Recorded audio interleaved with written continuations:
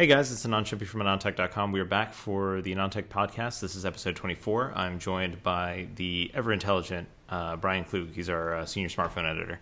Hey guys, I want to track my intro over time, by the way. It changes like every week. I have to come up with something, and this is like the absolute worst, material I can come up with. I'm apparently not that good in terms of creativity. I thought that was good. So a whole bunch of stuff happened since the last time we did this. The biggest of which is, I don't know what we want to call it. BenchmarkBoost? Gate? You got to add gate to everything now? So what happened here, for those of you who didn't follow, is about a month ago. And let me preface this with, here's some behind the scenes on how a lot of scandalous stuff gets leaked. Usually it's a company who finds something that their competitor has done and calls up a bunch of journalists, and they're like, hey, I discovered this, you should go write about it, and I give you the exclusive for it. That's typically how this works. Everyone who was following the topic we're about to talk about, the older folks, they would point to ATI's like Quack thing, where, I don't know if you remember this.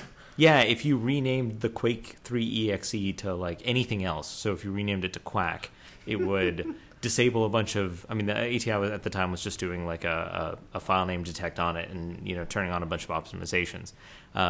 So NVIDIA was actually the one that found that, and then they called up a bunch of people and they're like, hey, look, we found this. You should, go off and do something with it. And then they'll be like, you can, because it's on background, you can pretend like you discovered it. Correct. Like, we're just so smart, we discovered this. Yep. And I remember the first time, like, because I did this, like, when I was a kid and I'd started up, I don't know, I was like 15 or 16 or something around there. And I remember the first time someone came to me with this, I'm like, oh, that's really cool. Like, I'm it's a source and whatever, I'll do some due diligence and then we're done. And then when I realized what people were doing is everyone started to try to do that to me. And I was like, okay, no, this is actually really bad. Let me think and revisit. Yeah, because then you take the bait. Like, they're just pitching you. You're just doing their dirty work, yeah. Right? And that's not to say that there isn't validity in what they're trying to do, but that's how a lot of this stuff happens. So that isn't the case with what happened here. So what happened here is you have this guy, Andre F7, on Twitter, and he pings you, Brian, and he points you at a thread over at Beyond 3D. And it was literally like a minute after he posted it. Yeah, so he points... Like, he sent me the tweet, and then I looked at I just read the post, like I read things that people send me. And It was like a minute after he had posted it. So I think it's fair to say we were first to be on top of that particular ping or whatever. And he did this like a month ago, right? Well, yeah, and then I immediately started playing with it. And, you can...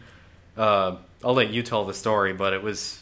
To say that this has been in the works for a month is, it's been at least a month. Yeah. So what happened was this guy ran some tests, and through, just good old-fashioned testing, he came up with this idea that, hey, it looks like Exynos 5 Octa versions of the Galaxy S4 are detecting certain benchmarks and increasing GPU frequency to 532, 533 megahertz, which is what we originally found as the peak clock speed for the PowerVR SGX 544 MP3 that's in that core. So he was trying to overclock it, and then you can see the DVFS table in that same directory, and so he was assuming that it was going to the max state and he was pushing it further, but really then he discovered when he wasn't seeing any gains in benchmarks that it was always this lower state below the maximum state. So he was editing the max state and then coming back and being like, why isn't it working? Okay, and so then, he rooted his device. He was compiling his own kernel. Right, because I had looked through the kernel sources too, like as I usually do when something gets disclosed, because that's a good way to find out, what's inside, things that interest me, and so that's undoubtedly why he kind of like came to us first and was like, hey, look at this. Yeah. So what he discovered is you run certain benchmarks, the GPU runs at 533 megahertz, you run anything else, and it runs at 480. And the obvious implication is that, well, you do this because you want to obviously get higher scores in those benchmarks, but you don't want to run your GPU at the highest frequency and voltage point at all time, because that's a huge chunk of transistors. It'll draw a lot of power. It'll heat up the device a lot. It's generally not a good idea for battery life either. Right. So that was the beginning of this. And we did a bunch of stuff behind the scenes, testing it, verifying it, kind of bringing other people in and getting input from everyone else on it. And then we published this thing. And in the process of publishing it, we kind of you established that, hey, this is what's going on. You did a little more digging. You found the whitelist, right? You found the list of, or at least references to certain benchmarks. 2, you also found a whitelist. Yes, you found a whitelist. And I guess the thing that was kind of unique about this situation is you had an older version of a benchmark. You had GLBench 2.5.1 included in some way, shape, or form, included in a list of apps that could get access to this higher GPU frequency. But the newest version of that benchmark, 2.7.0, which is now GFX Bench, wasn't included. And that's how we were able to kind of validate that even if you throw the same workload at it, just because they're under different benchmark names, you get different results. Right. And I mean, obviously, the strings BenchmarkBoost, DoBoost Adonis, DoBoost Fusion 3 kind of speak for themselves, at least in my mind. I mean, explain your way out of that combination of words, and it's very tricky to do. So yeah, and you found references to, again, the phrase BenchmarkBoost. You also found a flag that whenever this boost mode is active, that flag goes high. The intent lets you literally request sort of whatever states you want, which is kind of, they have a lot of control over what you can sort of ask for from this application if you know it exists and the right way to ask for it. And so, I mean, obviously the implication there is that then Samsung or, another person could collude, pressure an application developer to say, like, let's, include this code in your app, force the GPU to these states, force the CPU to these states, and do as you want from there. Yeah. Well, so a couple of things. I want to get to the CPU part in a second here. One thing that I think it's worth setting straight here is that the difference in clock speed, the increase in performance, potential increase in performance, if we just look at the frequency difference, is like, 10%, a little over 10%. Right. In it's practice, not huge. You actually get a little more than that, because it's not just that you're giving access to a higher frequency, but it looks like you're also giving access to a higher thermal limit. Right. Right. And that's the key. It's effectively removed. Yeah, exactly. So it's the combination of the two, which is why you might see, instead of like a 10 or 11% gain, you might see something closer to like 14 or 15%. And that may not sound like much, but we're talking about silicon that's already in like thermally constrained environments. So, I mean, a 10 to 15% gain, if you look at like a mature piece of silicon, you look at the desktop PC space, that's like a generational gap in performance. So well, and I think you can also see in some later digging that I did that wasn't necessarily published that they also force things like memory interfaces in the internal buses to clocks that I'm not sure are exposed elsewhere, and because I can't really prove that part, we didn't include it, but obviously, yeah, there's just all manner of control over what happens inside when this mode is engaged. When the boost flag is set to 1. Yeah. And so I think it's also important to kind of note that all of these tangential discussions happened around the same thing, right? And one of the discussions I saw was, well, anyone who makes a purchasing decision based on benchmarks is just stupid to begin with. And that's just that is not an accurate conclusion to this. Like, that's not the point of all of this, right? And the other point was then that the PC GPU vendors still do this, which is false. Like, they tried, everybody called them out, now they don't. So and the optimizations that the PC GPU vendors do now is how do you produce the same looking output and take as many shortcuts in between, right? And that's a whole different ballgame. And I guarantee you we're going to get there too with the mobile GPU vendors. It's just no one's really produced a substantially visually demanding application where we actually really care about visual quality yet. Right, and there were primarily 2 GPU vendors you would target in the PC space. Yes. In the mobile space, there are like 4 or 5. I mean, just off the top of my head, you have Adreno, GeForce, SGX, Mali, and then Vivante. So that's like 5. And that's not even going to all the like, minor ones that you've never heard of that are shipping in other various parts. Yep. And then this year you add Intel to that list too. Great. Yeah, you're right. Gen 6? Gen 7. Oh, cool. Yeah. So, I mean, that's a good point. So, I mean, and that's also why you see, like even John Carmack was talking about that in his QuakeCon talk. There's no attempt on the mobile space to sort of optimize to an architecture or squeeze everything out of it. It's sort of just you make the calls to GLES and then hope for the best. There's no analysis beyond that. But that's tangential. Well, I remember, in the PC GPU days when we had a bunch of different graphics vendors, right? Sure. Back when it was 3DFX and you had like the Verite guys and, all of these other folks producing PC GPUs, I do remember analysis on like how, Quake 2 colored lighting was handled on all of these guys. But I feel like it was a very different period back then because we were looking at, this is the first time anyone had ever done this on a computing platform that was accessible to consumers. Whereas in the mobile space, we're just rehashing all of it, right? So it's like, well, yeah, we kind of know what this is supposed to look like. None of this is actually all that amazing in terms of visual fidelity. It's just amazing that I can do it on my phone. Right.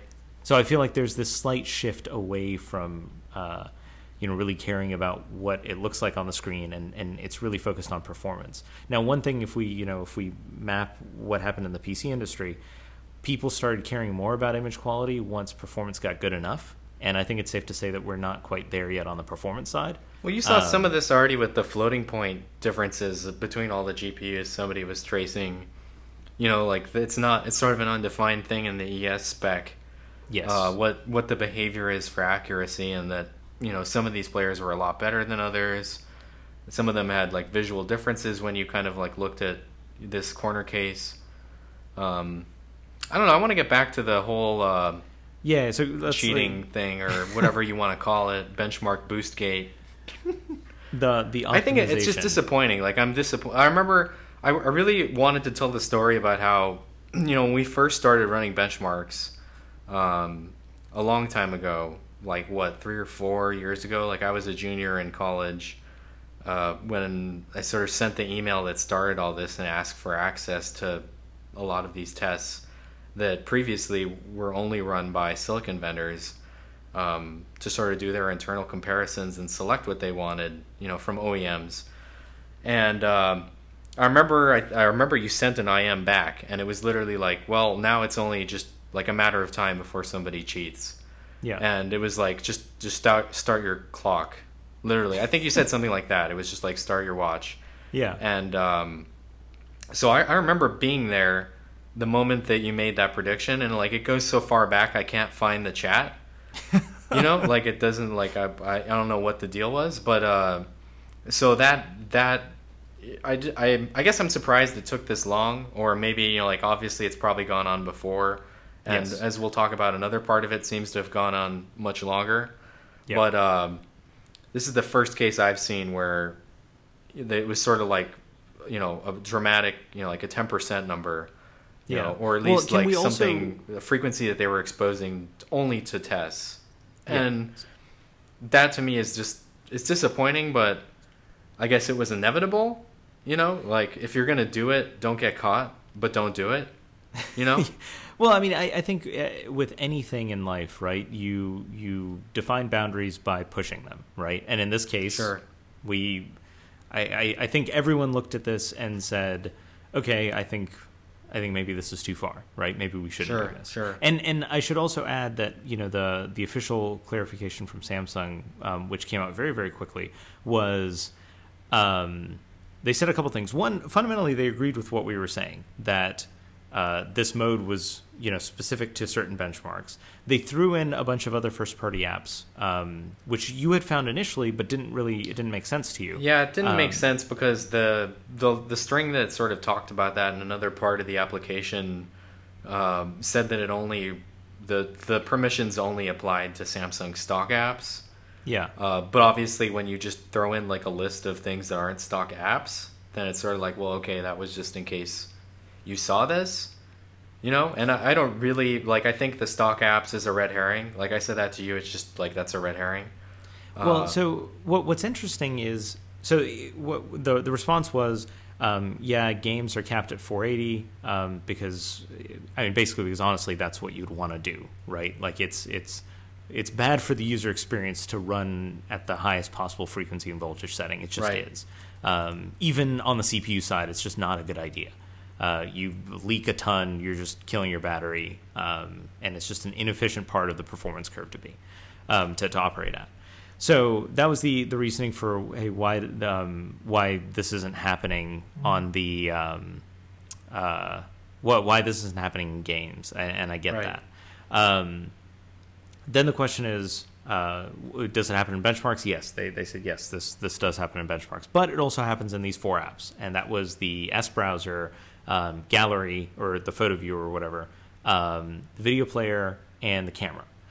And what's interesting is those 4 apps, 3 of them will never hit 533 megahertz on the GPU because I sat there and I ran like a WebGL test in S browser. I did anything I could possibly think of in the gallery app, and obviously video player is not like there's a problem if it's yeah, it shouldn't be doing that. It shouldn't be doing that. So in those 3, it doesn't. What surprised me was the camera app. I guess it shouldn't surprise me, but in the camera app you have if you kind of quickly toggle between the live filters, that will spike the GPU up to 533 for like a second. Huh. And what's interesting is I guess you know how those work. They're just the GLES shader. Yeah, exactly, which makes sense, right? That's the right way to do like a live, visual manipulation like this. But what's interesting is none of those 4 apps actually trigger the boost flag.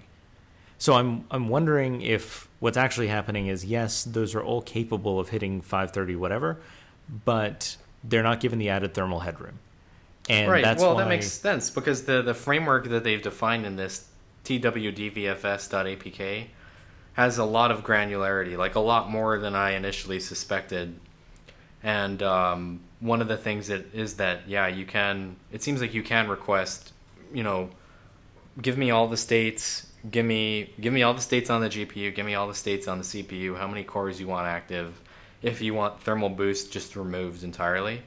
Yeah. And we didn't even write about the thermal boost part of this. Like you're just killing your silicon. Like it's gonna age way faster. Yeah. And it's yeah,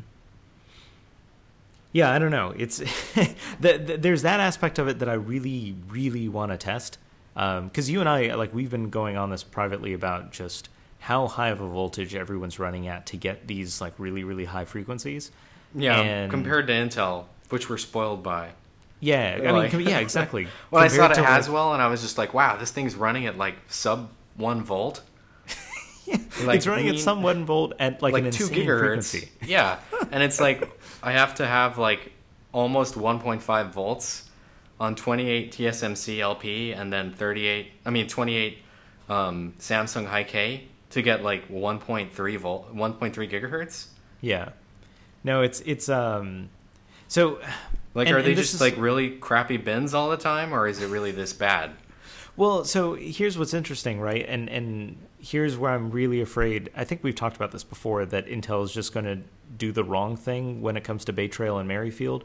What everyone does in the mobile space, in the mobile silicon space right now, is they advertise effectively their boost frequency, right? They advertise what's, when the 8064 AA or AB in the Galaxy S4, that 1.9 gigahertz number is not nominal frequency. That is the absolute highest frequency you can get, and nominal frequency is somewhere much, much lower. Yeah, it's almost 1.3 after you let it kind of settle down.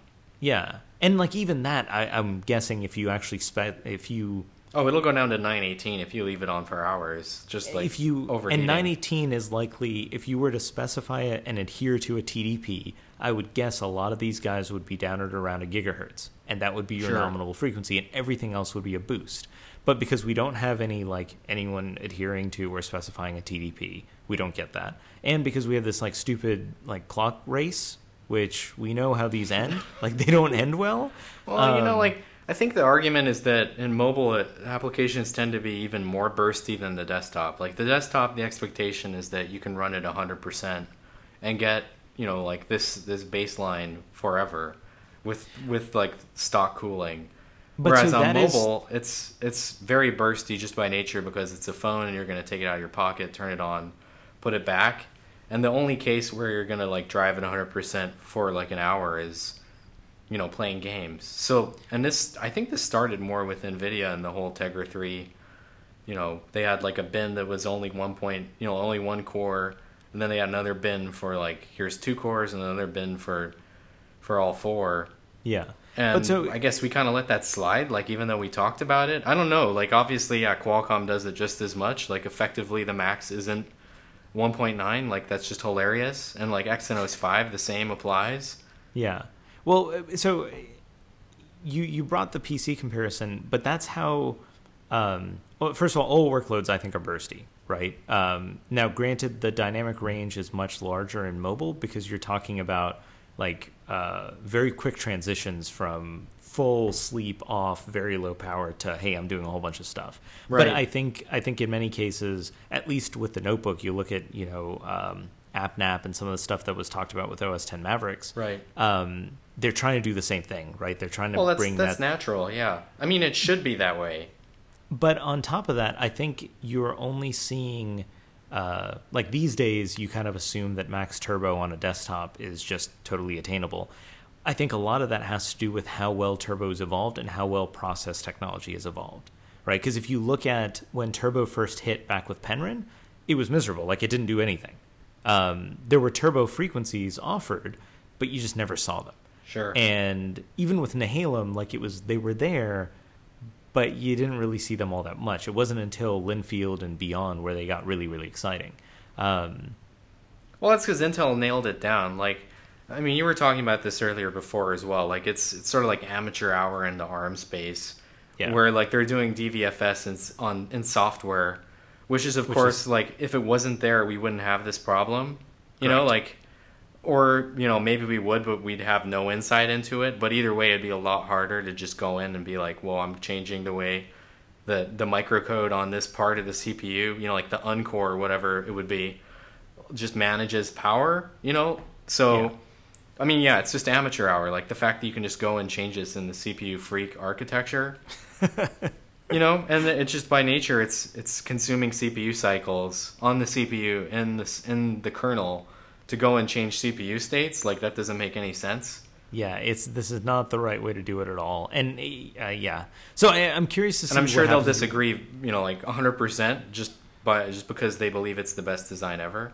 Well, actually, so we challenged ARM about this. Me and some of the other folks that were at ARM in England, and there wasn't much pushback, right? Like there was a.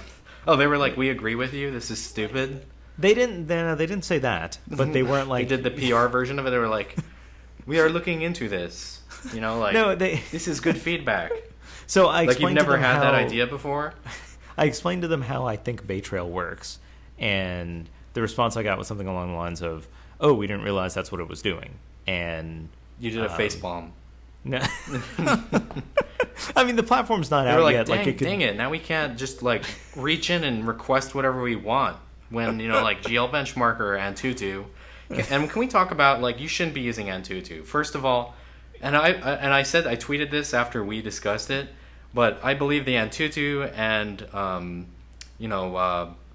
Clover Trail Plus issue and this Samsung thing are entirely orthogonal. It's not my job, and it's not our job, to go track down every stupid thing that somebody else does, like running Antutu and making an entire report based on it. It is not my job, and it never will be, to go track down every single little stupid thing. And I say stupid because literally it is stupid. You shouldn't be using Antutu, much less publishing a report based on only Antutu, and then be surprised when it's inaccurate. Like we've never... And then much more, my reaction was, well, of course, and wow, I'm like not surprised because we don't use Antutu. Yeah. And so that's why I believe they're entirely orthogonal. Well, and so I have a bunch to add to that as well, right? So the Antutu thing is, there was a version of Antutu that got compiled with ICC, with Intel's compiler, and Intel's compilers are really, really good. Very efficient at producing, good high-performance code. The Intel compiler did this optimization on one of the benchmarks, and it. I don't want to get into the right or wrong of the optimization. They removed stuff from the memory test. All the other tests were unchanged, but then the way that it just reports a number, it just takes like the geometric mean of all these scores, correct, and gives you a number. Which again, like, what does the number mean? There are no units. Okay, first red flag for this is stupid. The goal of the compiler, or the goal of any good compiler, right, is to discard things that are useless work, right? So if you, for example, if you write a loop that does nothing, right, from, for whatever, I equals 0 all the way up to 100, and then it does literally nothing, there's nothing in the curly braces afterwards, a good compiler should see that and then just kill it, right, and say, well, I'm not doing this because this is just wasted cycles. Or if they're like, elements of that loop that just turn it into no-ops, it should just not do that. Which is actually kind of funny because when I was doing the Swift analysis, and I remember I coded something to look at branch prediction latency or something like that, and it was like really, really elementary. And I looked at it and I was like, any good compiler, I think I sent it to Ryan, and he was like, any good compiler should not execute any of this code. And it shouldn't, like, it was just the... Well, it's like if you don't use the results, a lot of compilers will just not run. Like if there's no possibility that you ever use the results of the function, then it's going to get tossed out. And I think that's what happened there. Exactly. So, like, whatever, it did this optimization, and it, their performance skyrocketed. And then ABI research or whatever, some people did an analysis of Clovertrail and said it was like better than every single ARM architecture that was out there, or something ridiculous. And they apparently based it off of Antutu. And only Antutu. Yeah. Maybe like one other thing. And that created this huge mess. So my feelings on it are Antutu, Geekbench, Quadrant, like all of this stuff, they can be useful from a microkernel like comparison level, right? If you want to know, has Crate 400 are its ALU pipes better than Crate 300?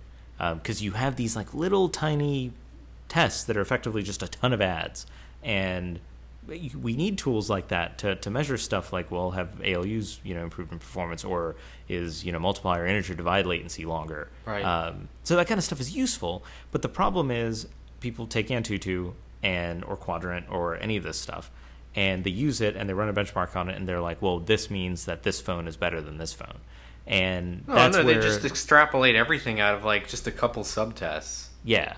And that's the problem. And I wrote this in an email to someone in the industry recently, and I sent it to you too, Brian, and I was like, the problem with all of these like very low-level microkernel benchmarks is that they are ripe for compiler optimization.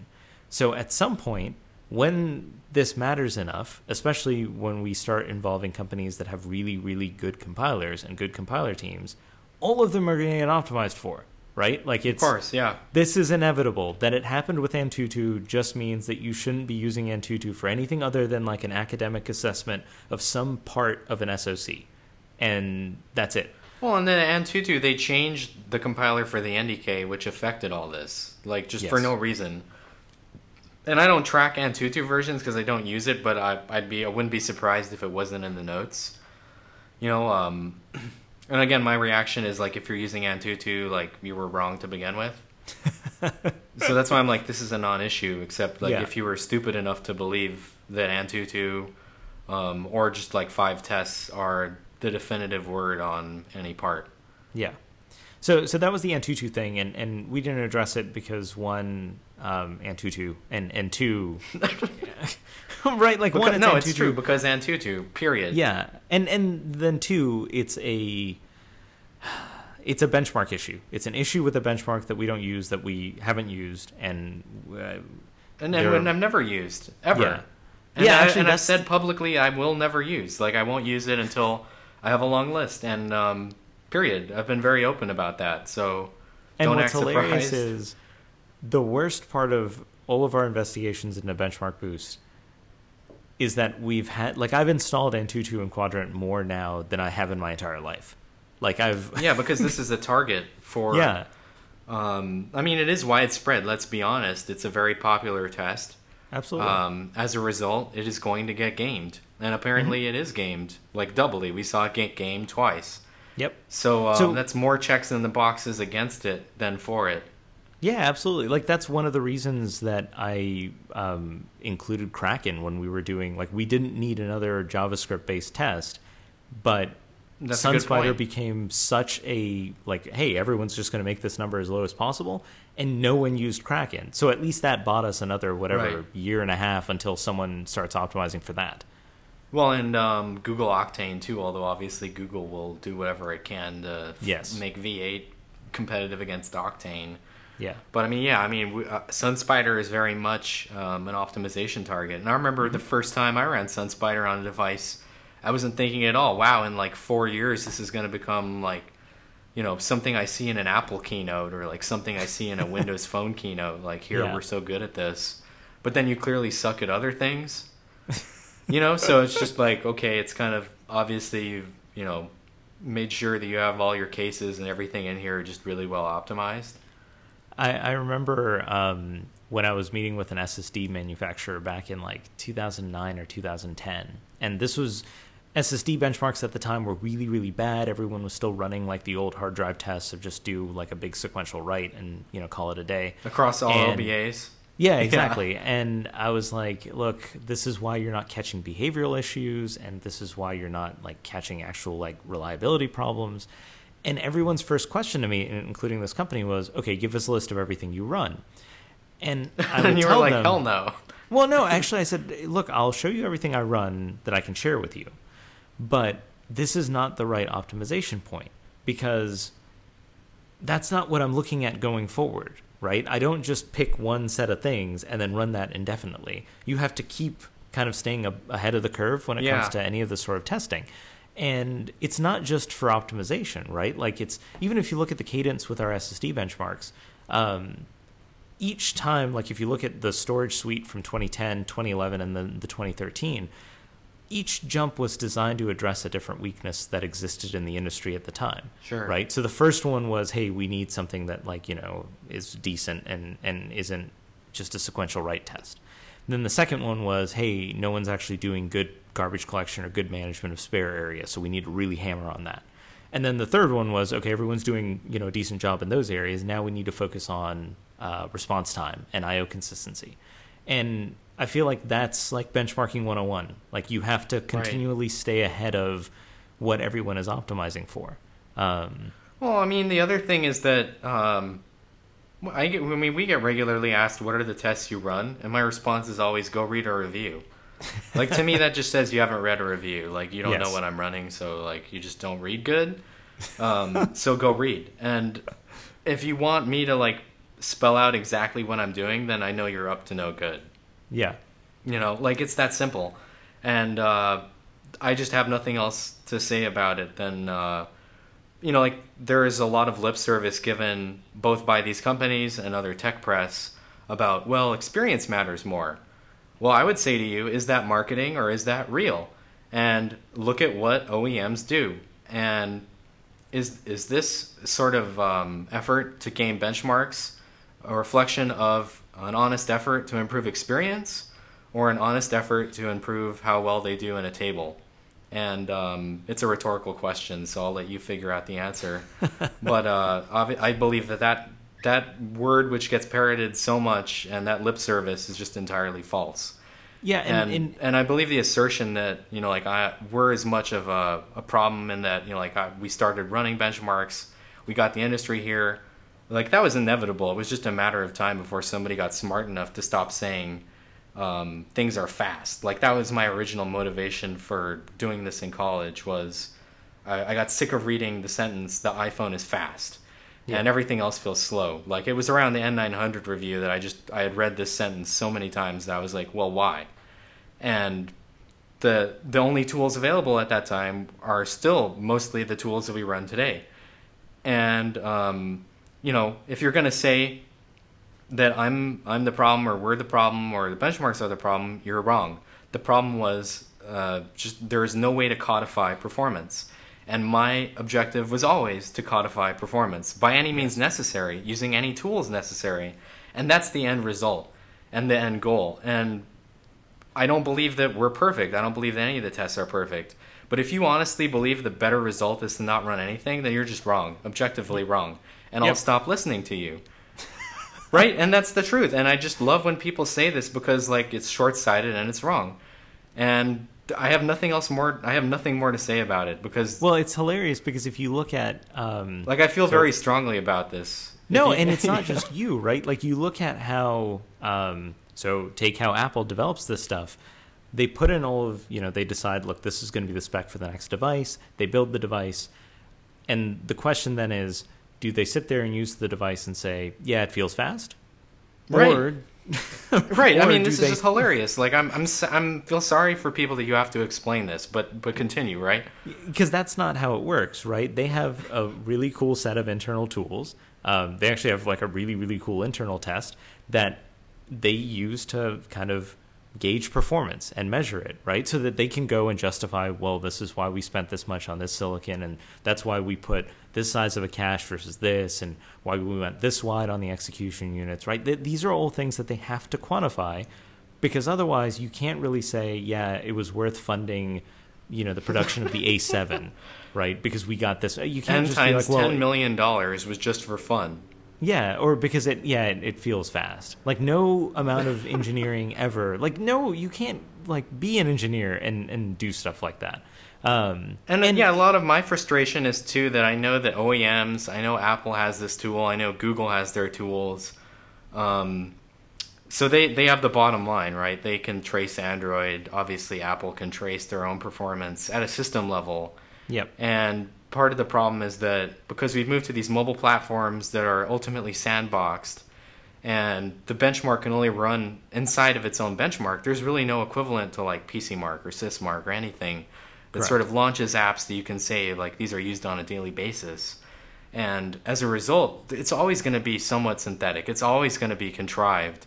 It's never going to be native unless you root the device. And this expectation that like I'm going to go find a 0 day for each version of Android, I'm going to go root it, inside the 48 hours that I have to review a device. This is what I always just laugh. Like people say like, why don't you do this? I just laugh because again, I'm doing, it's impossible. There's no possible way. I challenge you to do it. Please do it because it's impossible. And that's what I want. That's what I want. And I would love to be able to do that sort of thing.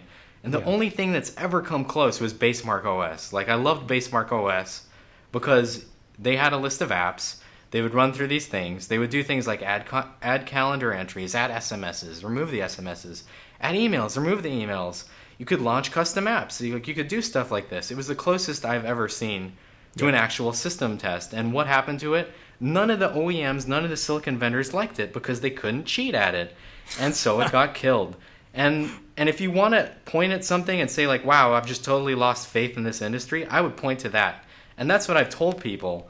Like, if you can emulate that and you can get me something that you can prove to me is the instruction mix for Android or is the instruction mix for an actual OS and actually reflects system performance, I will use it day and night. Like, you will see it. I will sing its praises from the rooftops as the be-all, end-all. But until then, I have to work with these tools that honestly are garbage.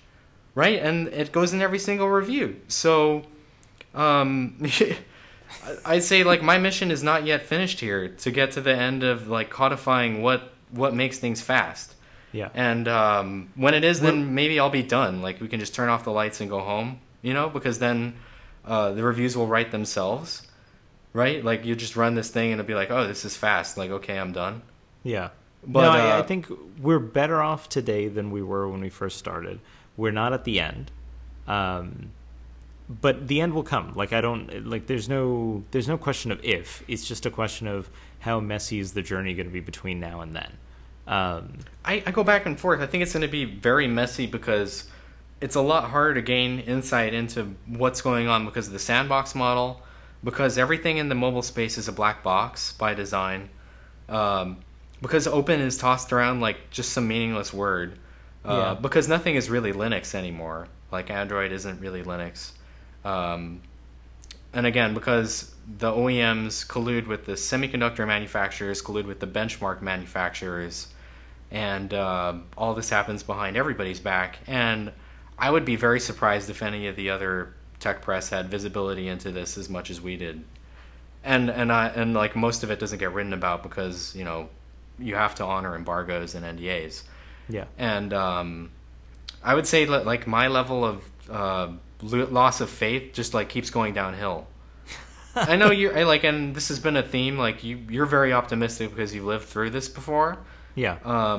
Because this is my first real visibility into this from this side, and like I've kind of watched the downhill march and like how often I get lied to and how much everybody else gets lied to. And by the way, that's the theme of this week is just lying, cheating, and damn statistics. I'm just like, there's no end to the lies. Like I tell people I'm tired of being lied to, and then what happens? I get lied to. Yeah. So, because I don't mind being lied to, I just mind being lied to when it's like you're not smart enough to figure out why I'm lying to you, or you're never going to detect that I'm lying to you. No, so I think a couple of things will come that'll change this, right? One, all of the really good tools exist for Windows, and because Microsoft has like royally screwed up its Windows Phone strategy, we don't inherit any of those tools, unfortunately. Right. I feel like, right? I mean, like that's the truth. That's sad, I think but true. There is some hope in Windows RT, and we've already kind of seen a little bit of that. I wish I could review Windows RT devices because finding out what's inside is as easy as going to the device manager. I know. There's no device manager for iOS or Android. Like, what do you think I do all day? No, I know. That's so I think there's potential there, right? And if Windows RT and Windows 8 like actually, get appreciable more traction, and people start targeting some of their high-end silicon there, then that lets us do some evaluations at a better level than what we can do in Android and iOS today. So there's that. The other thing is, as the developer making money on Android, or just everyone making money on Android story gets better, then you're more likely to see a lot of the guys who've built the really, really awesome tools on the desktop side come over and address that as well. Right, and this platform has gotten a lot better. So I guess, like we do have tools that don't just have horrible, atrocious UIs anymore. Yes. So that's gotten better, and I know the folks who were responsible for all the big, benchmark suites on the PC side, they're also looking at this, but it has to hit like a certain dollar value for them to start investing in it. And by the way, the customers are the OEMs and semiconductor manufacturers. Absolutely. But I don't know. This is always like a great, heads and tails sort of discussion between you and I, because you bring like cynicism that's really necessary, and I always feel I'm just used to getting lied to. Like I'm like, whatever. Don't even talk to me. Like I really like, because you're just gonna lie. Give me the device. Give me the kernel source. Give me like a couple days to reverse engineer it, and then I'll know the truth. Yeah, and that's right. That's good, and then right? I want to point out as well that they are trying every single time that I mention this is how I found something out, it'll get locked down, and that's what really pisses me off too. Is that because I kind of started this out in a naive fashion, and I was like just very open about telling you how I found something, or like, correct. Here's the full and disclosure. And you'll remember, I'll always go through. back to you and be like, look, you shouldn't write that. Yeah, and I was like, well, like I don't want to be like sneaky about it, or like have people be like, I want to replicate this. I'll go tell them. Like if you ask me, I'll go tell you. But now I'm like, I'm just done with the goodwill. I will not tell you. And I think that's really depressing. Like I've watched my behavior change, and it's a reflection of not what I want to be, and not what I want the disclosure to be. And that's just unfortunate. Like the stuff gets locked out, and nothing has really affected the bottom line yet. But I know that maybe that day's coming. When it comes, then what do I do? Like I'm just back to like this is fast, or like this is janky. I don't think we'll get there. Right. Or if we do, I think there's a clear hammer that can be used, right? I think if you look at like that's the power of what's been happening, right? The goal here was to establish us as like a good source for information in mobile, right? A trusted source. Then it's, well, how do you establish yourself as, kind of I don't want to say like the source, but a source that somewhere more than reputable. Yeah. And so I feel like in a lot of senses we've established that. And now the trick is, well, you don't want them to say something about you that makes you that's not good, right?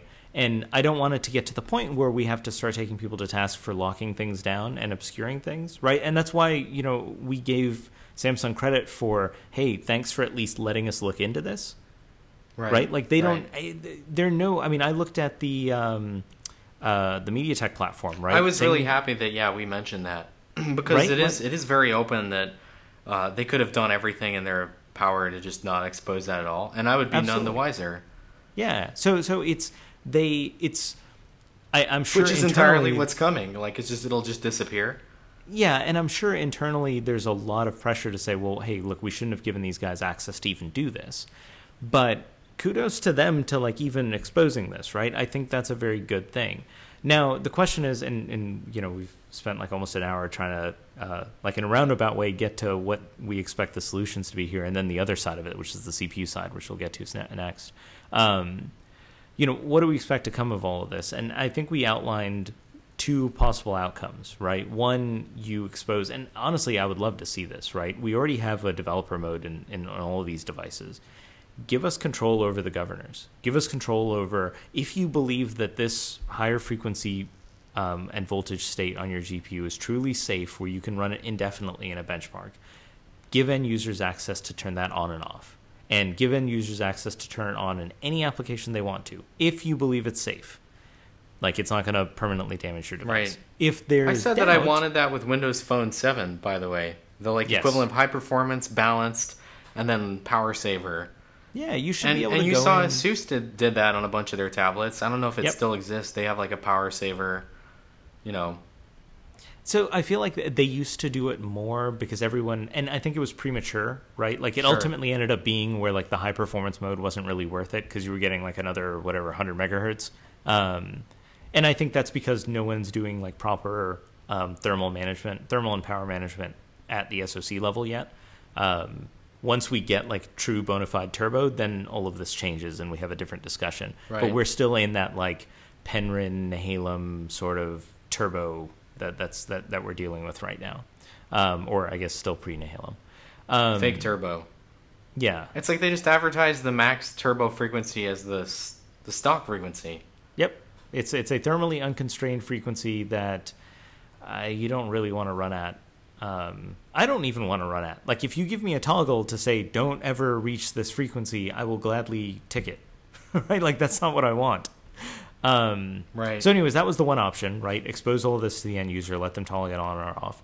Or if for whatever reason we can't do that, just remove it, right? Like it's I said this to someone else working at one of these device companies, and I was like, look, anytime you have to have a list of benchmarks and you change behavior based on that list, you got to stop. Like, I don't care. It's just not going to, even if you're doing it altruistically, it's not going to look good. Like, it's just going to make you it doesn't look good. Yeah, it speaks for itself.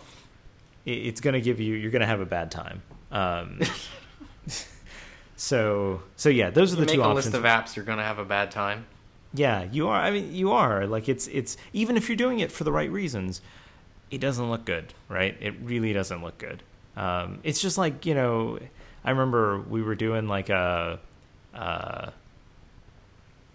fake infiltration into someone's house thing for someone's birthday once, like years ago. Oh, really? And I remember, being this. I've never heard this story. A fake infiltration? Yeah, well, it was like one of these things where like we were at a birthday dinner with this guy. Oh, you weren't doing like To Catch a Thief or anything? No, we weren't. This was like his birthday, right? So we took him out and then you robbed his house. No, we had a big birthday dinner for him, and we were at some house, and he went to go to the bathroom. We wrote him a note, and we all left the house and told him, like, the note was like, hey, we gave him like a little duffel bag full of things that he could use to, like, we went to one of our other friends' houses or something, and we gave him a duffel bag of things he could use to get into the house.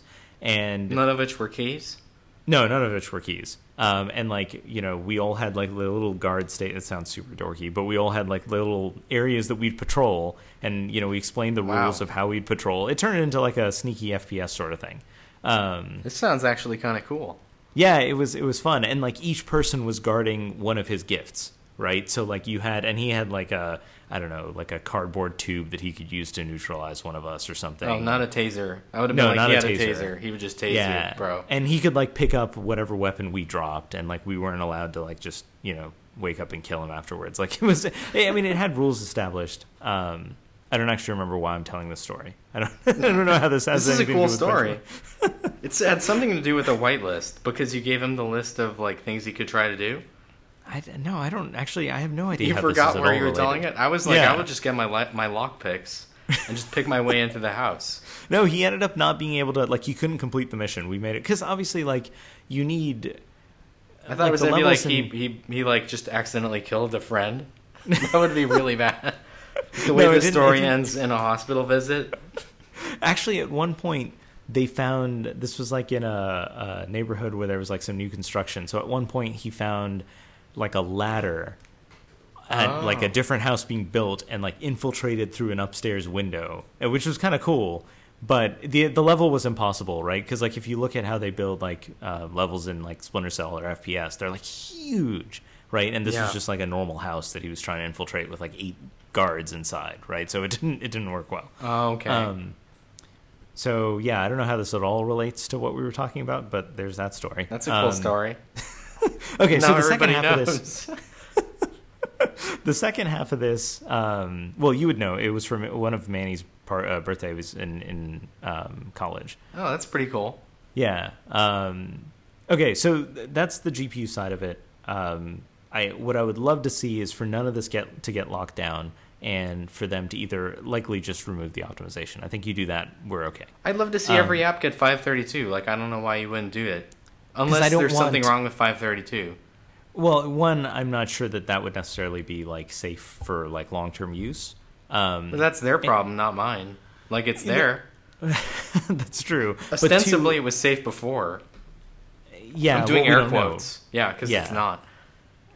So then the other thing is, I already said, I don't want to operate at that point in the perf power curve, right? Mm-hmm. I want to encourage people to pull back. So that would be my preference. Well, I want the power saver mode. Again, you see a lot of OEMs making a power saver mode, so that you can't ever get into these higher voltage states that are just dramatically higher. Like, it starts going up exponentially. But they don't give me granular control over what's happening there, right? Like, if I would say that there is an OEM that is going to do exactly what you want. That's good. I'll be happy with that. So the second aspect of all of this is on the CPU side. So you found this, you did all of this work on the GPU side, and then I get the "oh man, I am" from you. And then it just kept getting worse. Like, this is just, it's been like, it just keeps getting worse. This is why, like, I don't want to go digging anymore, because you just keep finding more lies. And this is exactly why I don't want to look into eMMC and SD card reliability. I really want you to, though. Like, I would love to see the SD card story. Like, Bunny Huang, I'm butchering his name, but the guy that hacked the Xbox. Yeah. Published that awesome story about, like, his experience with Chumby, which he also made. I mean, this guy's a legend, and he, like, tracked down this bad batch of SD cards, like, all the way down to the controller. And so this is why I can't review SD cards, because I'm like, that's the bar, And it's like, how far down the rabbit hole do you want to go? Exactly. And I want to go all the way. And if you go all the way, then you just you literally do have an acid trip. But it's not because you dropped acid. It's because then you realize everything around you is a lie. Like, you just discover all this stuff, and you're like, wow, what is real anymore? Well, what I found when I was doing all the SSD stuff back in like the late 2000s was that it just increased the amount of times that I got yelled at during the day. Oh, yeah, no, me too. I try to work by the decreasing the yelling optimization function, but I get yelled at, like, I'm at a point where I get, like, it's a balance between yelled at by readers, like, you're not going fast enough or doing enough. And then the OEMs they're like, you're doing too much. Like, I'm right in between. Like, I've optimized the yelling. I'm okay with the readers yelling at me because, like... Oh, no, me too. They keep me honest. Yeah, and the other thing is they're not physically yelling at me, right? Like the problem with the companies, I find their is I'll yelling is more. I take it more to heart. Like the OEM yelling at me, I generally know I'm doing something right, but I still don't Yes. like it. No, it sucks because it's usually like, for me, I get yelled at unexpectedly at meals. That just seems to be the case. Like, This is why I don't want to meet face to face. I sit down at a meal and I'm like, oh, what am I going to order? And then usually before I determine or before I place my order, I'm getting yelled at. Just like a drink thrown in your face. They're like, we sit down. They're like, hey, how's it going? By the way, like, here's a drink. Yeah, for your face. It hasn't. It's gotten like close. Like a few times where I'm like, I don't know if like physical violence is going to happen here. See, but that's really good. That means you're doing your job right. As Yeah, much but it as still it's painful. sucks. Yeah, it sucks. I don't. No one likes getting yelled at. Like, Well, you know, it's I not- still half expect like I was just going to get assassinated when I got home. You know, like I'm ready, but at the same time, like, please don't. Okay, so the other side of the story is, so you do all of this, and then I get the oh man followed by a screenshot. And the screenshot is, hey, it looks like not quite as bad, but it looks like a lot of folks, upon detecting certain applications, benchmarks, they immediately throttle up all their CPU cores to, you know, either a max state or something really close to a max state. They'll still be idle, but instead of idling at like whatever 300 to 500 megahertz, they're idling at 1.7 gigahertz, just waiting for you to run the benchmark so Right. you get like the best score possible. They very plug them all consistent. in, and then they send them all to max frequency. Yep. Now the difference, and it's important to distinguish this from, you know, the BenchmarkBoost stuff. The difference here is they're sending all the cores to a frequency that is attainable by any application, right? Right. So if you had a multi-threaded application and you weren't running into like a skin junction temperature issue, and like it's, you know, the workload was hefty enough for you to run all four cores at 1.7 gigahertz, Right. you would get the same behavior, right? So that's why it's different than exposing a higher frequency that no one else can ever get. Exactly. So there's that difference, but there's still the fact that, yeah, you're kind of optimizing for these tests, just in kind of a funny way.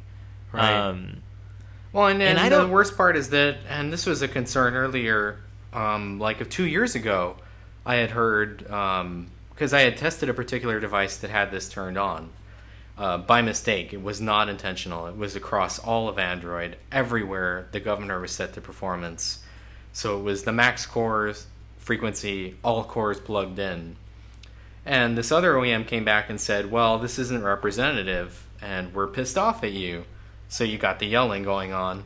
And But was it at a meal before you'd ordered your food? No, it was just over the phone. Like, I'm okay with over the phone yelling. Like, that's Yeah. fine.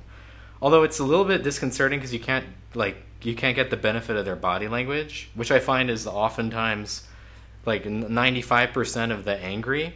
You know, like they're just like shaking. They're so mad. Yeah. You mad, bro? Like that sort of thing. But no. But so this, and I thought it had stopped there because my response was, you know, like, well, I can't change it. They screwed up, and it didn't really affect performance. It was just like very stable. But apparently, this is a big thing now, and because I thought it was dealt with then, and that we weren't going to do this again, I wouldn't have to like search for it every time. Yeah. But somewhere in the last like 2 years, this has become commonplace. And like you said, it's not nearly as bad because it's not like I'm exposing additional 10% in clocks to a preferential app list. I'm just always exposing the maximum core frequency and all the cores plugged in Yeah. when I fire up these things. So what it does do is it creates consistent benchmarks, which part of me appreciates, but it Right. also creates... Because that's a headache for us. It is. But it also creates like, hey, you're going to... Like, it's a bad idea because you'll actually throttle quicker. Right, and I want to make clear that it appears that the vast majority of cases with the CPU side of it still do throttle. Yes. Whereas what's unique about the Samsung case is literally all thermal constraints are secondary. They are all removed. So, I mean, I've been trying Or if really not- hard. Like, I was just going to... I told you over chat, like, I was ready to make the phone melt down. Like, I wanted to fire. You know, like, I was ready for it. And there were a couple times, like, I thought literally the phone was going to begin to melt. because the skin temperature was so high. But to their credit, their plastic is very thermally resistant. Like I remember the 3GS. Remember they had some white issues that were turning yellow with that SoC because it was getting so hot before they kind of like patched it and like constrained it, which obviously just means they brought their TDP down in software. But when it's entirely removed, yeah, like literally you could just melt down your phone, and I'd love to see that happen. Like I would love to see it. Like nothing would please me more than to have a fire, just because like it would prove the point that this is unsafe. Like literally, we're not even to a point where you're just cheating at a number. Like this is a first world problem. It's like you are just burning down my house,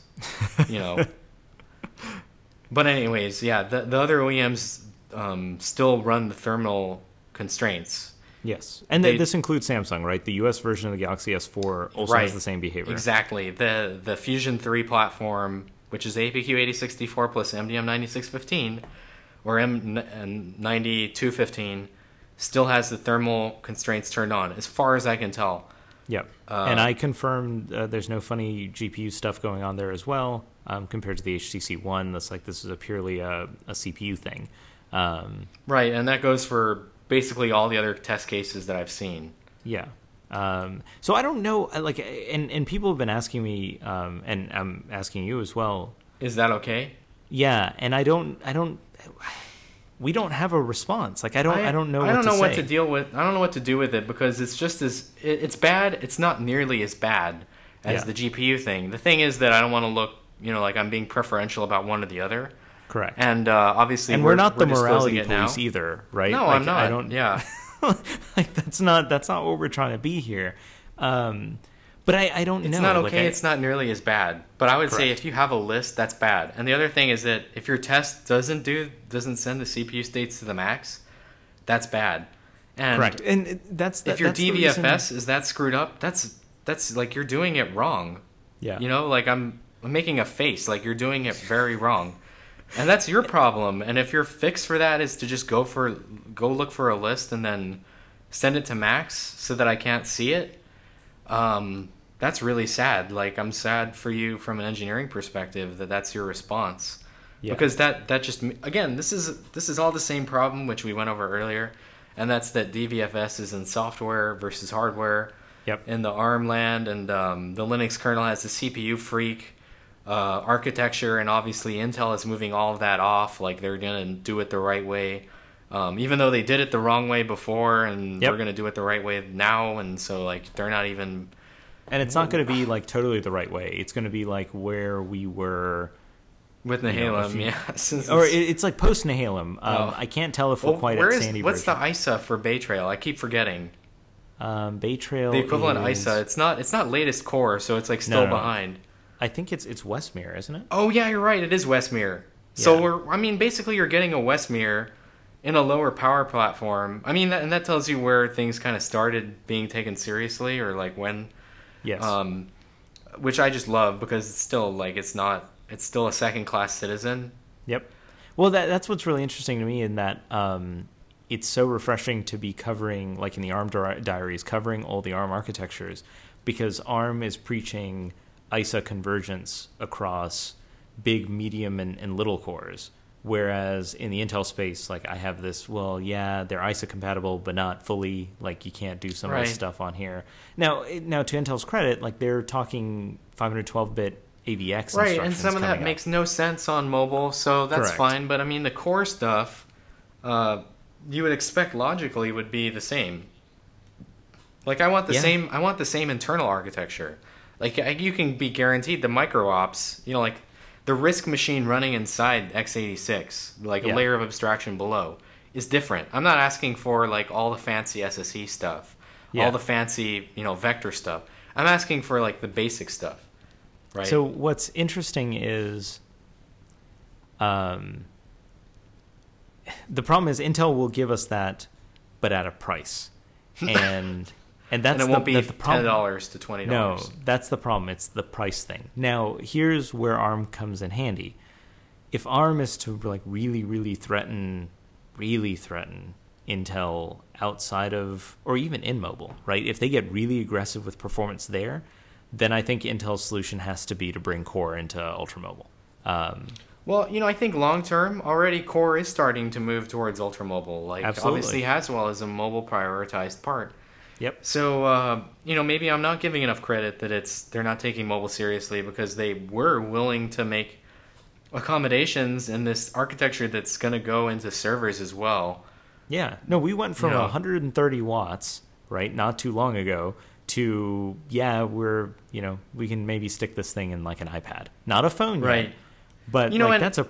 I was thinking too, they brought VREGs inside. That's essentially the purpose of a PMIC in these mobile devices. Yep. And none of the SoCs have a PMIC that's built in. Like, why do I have this discrete big thing?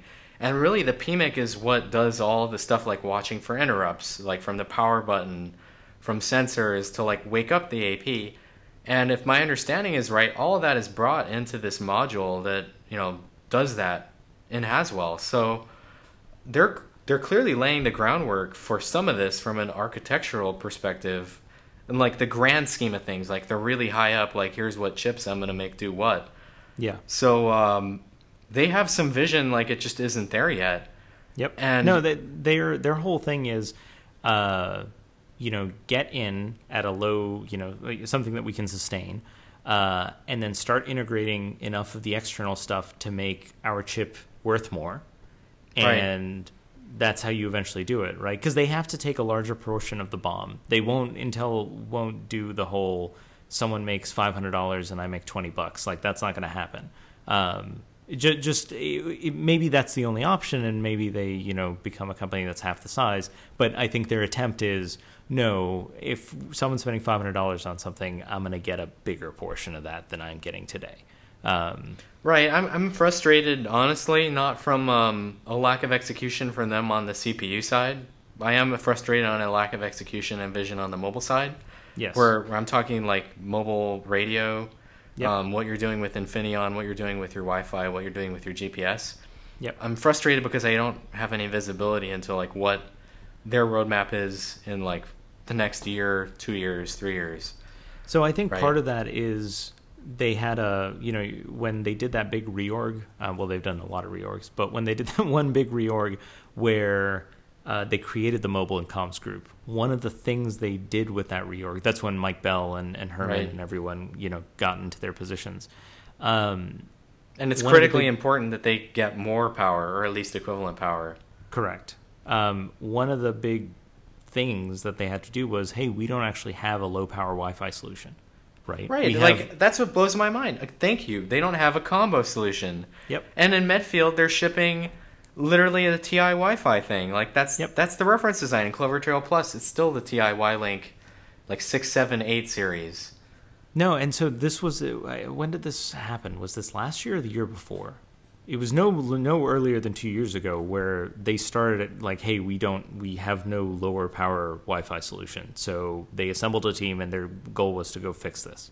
So there are people at least working on it now, but they were working on it way after the fact. And you also have to remember that, truth be told, no one has been successful within Intel other than the big CPU guys. Like, you even look at the SSD group, they're doing really, really well. Oh, you mean successful from a support standpoint, or successful correct. from a monetary? From monetarily, the SSD group is profitable. They're around. They're doing good stuff, but they can't go in and start making crazy demands from Mother Intel. Right. Well, that's a chicken and egg problem. I mean, that's a bean counter problem ultimately. I mean, I don't mean to offend accountants out there, but I mean, I will say that I'm not a bean counter. I never will be, like I did engineering. But I can understand that. Yeah, they do need to, sort of say we have this much volume. Yeah. Give us the tools to go a little bit more. But in this case, it's like we have a small volume compared to the core business. We need a lot more dollars to really stay. This it's the long term vision. Like, it's the same problem that NVIDIA had. But I think you look at Brian Krzanich, BK, another person with your initials, new CEO of Intel. One of his first public statements was, hey, mobile's real important to us, and we might even see a situation where Atom is prioritized in terms of manufacturing process. And it was one line, that made me really happy. dude, I never thought we would see that day. That line alone is so huge. And, it's not easy to get to that point, but that's a very, very big deal. That's sort of like admitting you have a problem. No, it totally is. That's the first step. First step in addiction to servers is admitting you have a mobile problem. Exactly. So there's that. Anyways, that kind of wraps up BenchmarkBoost. There's a whole bunch of other stuff we want to talk about, though. You have... Yeah. That's the first item on our list, and we're an hour into this. Yeah, hour and yes. So here's the other thing. You've been just ping-ponging over the country a bunch. And yeah. We didn't even cover the droids because, that would have been impossible. Like, it was the day before. Yes. Nexus 7, Android 4.3, all that stuff. Yep. Maybe we should go in chronological order. Can we talk about that first? Which do you want to talk about first? Well, I think it should go Nexus 7, Android 4.3. That was the first. All right, we'll do that. So Nexus 7. I freaking love this thing. Can I just say it's very good. Dude, it is... So the original Nexus 7 was awesome because old $200 tablets sucked when that thing came out, right? So and they were all like 10 inches too. Yeah, so this thing, and like the really small ones were terrible. Like they didn't run any remotely decent version of Android, and so whatever. This thing comes out and it's really cool because you can get fairly modern, like almost high-end hardware for $200, and that's awesome. The screen wasn't awesome, like it wasn't great, but it wasn't terrible. But it was portable, and it was just a great little device for $200. Well, and I really like that Google I/O because like we got so much stuff there. I got spoiled. We got an update to the Galaxy Nexus that made things so much faster. We got Project Butter. We got a Nexus 7. We got the Nexus Q, which everybody hated. But it was the beginning of sort of like a serious TV effort beyond Google TV. Yep. But yeah, the new Nexus 7 is like a dramatic step forward, and for whatever reason it took forever to get and has been rumored forever and leaked. But so what's interesting to me is Google could have just as easily done the exact same thing, right? Deliver a value tablet at $200 and call it a day. But instead, like whatever, you pay another $30, but you actually get an amazing device, right? This is no longer just a value tablet. It is genuinely an awesome device. Like I'm beyond in love with this thing. Right. Is this not the first Nexus device that actually has a color calibrated screen, like a factory calibrated screen to sRGB? Yeah, like the PM said, there are 2 calibration steps. There's the first, which takes place by JDI on sort of like a panel level, and then there's the second that takes place during final assembly. And what I saw in the test was very good. And actually, dude, it's like, what surprised me is that like I don't have an iPad mini. I'm not much of a tablet person.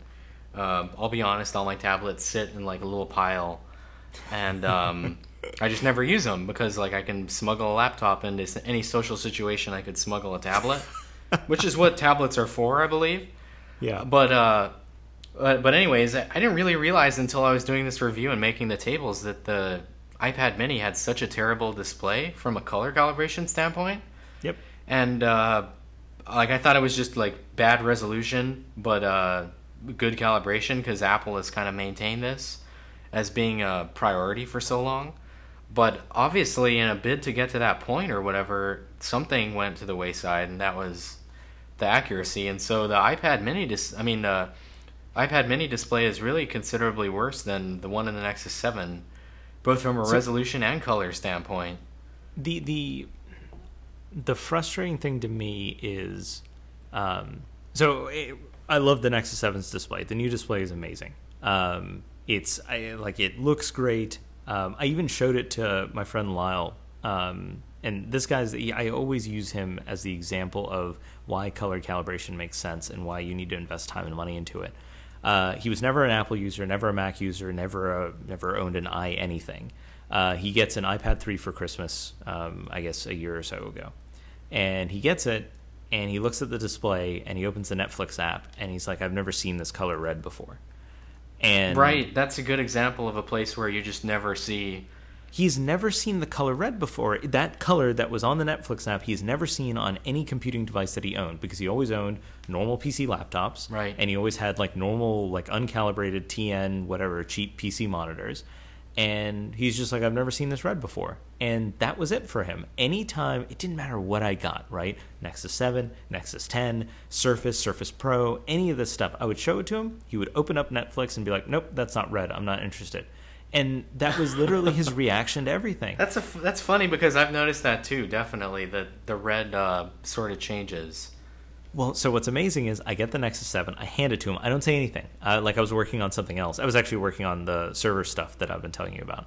So I was working on something else, and I hand it to him like, hey, this is the new Nexus 7. I purposely don't say anything. He looks at it, plays around with it, and he's like, that screen's not bad. It's not perfect, but it's not bad. And that's like night and day between his reaction to the new Nexus 7 and any other tablet other than his iPad.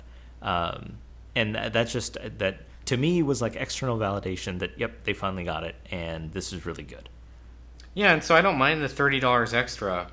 No, I'll gladly pay that. And then you, like, awesome job on your part. So we were all disappointed that, not disappointed, it's, still only $230, but hey, this is like Crate 200 based. Sure. But you cracked the thing open, looked at the part number on the chip, and verified that even though it's 8960 Pro, this is actually effectively an underclocked Snapdragon 600. Right, it's a worse bin of the same thing. And my first clue was inside software. But then, yes, of course, we looked at the part number.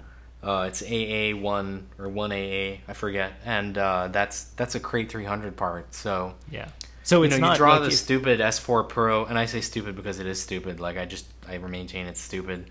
S4 Pro Snapdragon 600 line wherever you want, which literally it's drawn in the middle of a single SoC. Like let me explain how stupid this is.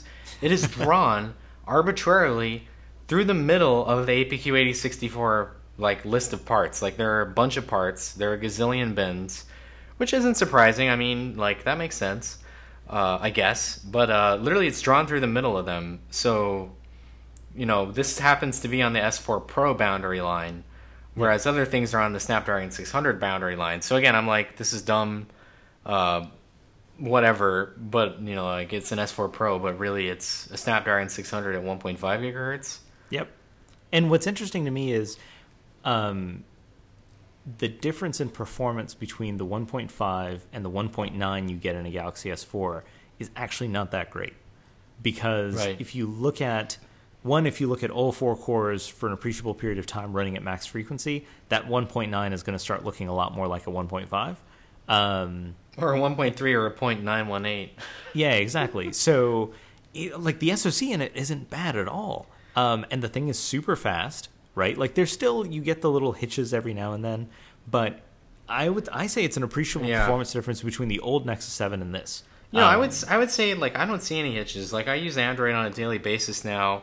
When I hear people parrot the, like, Android is slow and laggy line, like, in the comments, in person, I'm always just like, I don't know what you're talking about. Like, you probably just use an iPhone all day, right? Like, you don't use both?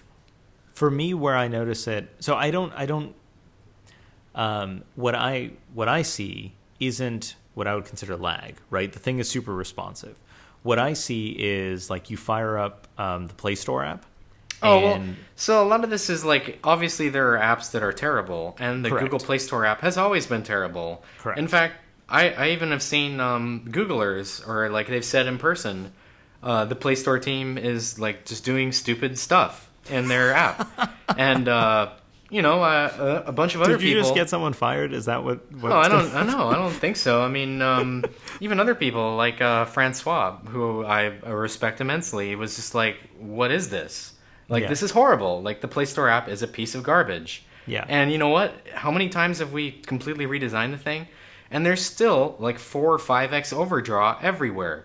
So, like, to me, that's just like, you don't know what you're doing. And ultimately, not everybody can be as smart as they think they are. And, like, obviously some visual elements are just hard to do. And as a result, like, you just see garbage. And, like, that's what I see in the Play Store app. So the rest of the first-party apps that are under AOSP are very good. Like, Romain Guy has to do all this profiling. he's like spelled out, like sometimes he'll do his thing where he's like, let's take a look at this app that I really like that just draws really bad, and like I'm gonna fix this for you, which he's done before, and you just see things that are ridiculous. Like obviously, like they'll block the rendering, like they'll block rendering with stuff on the wrong thread. Yeah. And so I want to say that 4.3 adds a lot of features that make it very easy to profile and see when apps are hitching. And one of the big things is to be able to trace the GPU performance on the screen as bars or lines, which again we spelled out at I/O, which previously was very hard to do because you had to like basically pull this off the device, use an app to make a graph. I mean, actually you used a graph to make an Excel document, and then you graphed it inside of Excel. Now you can look at it on the device. So in 4.2 we got overdraw visualization. 4.3 we got GPU tracing on the device. In some next release of Android, he's confirmed we will get overdraw region removal automatically, in which case the stupid in the Play Store will go away just automatically, so you can like overdraw like crazy, and the offending regions will never get drawn. So, I mean, that's my explanation for why some things are stupid, is that you can still do stupid things. But I mean, you can still do stupid things on iOS too. Yes. No, So I guess whose problem is that? Like, I don't know. So that, from my perspective, I feel like that's what people look at and they say, "Hey, this isn't totally smooth." But I think it doesn't matter. Like the device still feels fast. Right. Yes, you have some animations in first-party apps like the Play Store that aren't perfect, but I don't know. It's still an amazing device. It still feels really, really fast. Like I'm actually surprised by how quick it feels. And I'm surprised that like I feel like there's an appreciable performance difference between the Tegra 3 based Nexus 7 and this. Like Sure. Right. Even though they're just a year apart in release, I feel like a tremendous performance difference. To the point where, like, even if you're a Nexus 7 user and you use the crap out of that thing, out of the first gen model, like, I would even recommend an upgrade. Give that to someone else. Like, this device is just that good. What else do I would agree with that. I mean, I never felt like Tegra 3 was any slouch. No, it wasn't. The Nexus 7 felt fast in the context of the devices that it was surrounded by. Yes. Because it got 4.2, it got Project Butter out of the gate. I mean, 4.1 out of the gate. So that dramatically helped performance feel very good. Obviously, as the device aged, there was some degradation. But, I mean, that brings us to the next point, which is really just like the trim problem, like the I/O problem. Which they tried to fix with the dismount option, but anyways, I don't want to get ahead of ourselves. Yeah, before we talk about that, can I also say the battery life has improved tremendously? Like I've got all the numbers. It's like we're good. It is good on the battery life side. Oh, that's good. I didn't run those tests. I mean, that's your doing. Yeah, and everyone who's like, I've seen people complaining about how it's terrible, and they're testing at like 75% brightness. I mean, this is a bright panel. Oh, it goes like 530 nits. So, I mean, again, I don't want to help people out necessarily that are doing stupid things, but, I mean, you know where I stand on testing based on a number.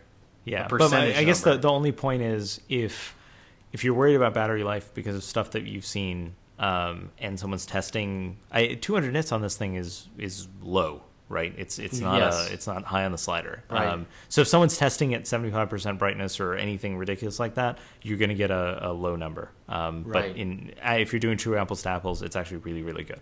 Right. What else is the only complaint I have is no 802.11 AC, but it's $230. You can't get anything. Yeah, for and it has dual band. Like previously, the problem was, like I even said this in the preview piece. Like, Google knew the problem with the Nexus 7 was no 5 gigahertz. Yes. So much so that they had the things friggin' plugged into USB Ethernet cables at the event. Right? And then meanwhile, there's a sign next to it that says, please only expect to get internet with a 5 gigahertz device. Yeah. I'm just like, oops. But, this time we get that. So, like, yep. I'm okay to not have AC. I mean, I would love if there was free AC. Like, I don't expect Qualcomm to give it away.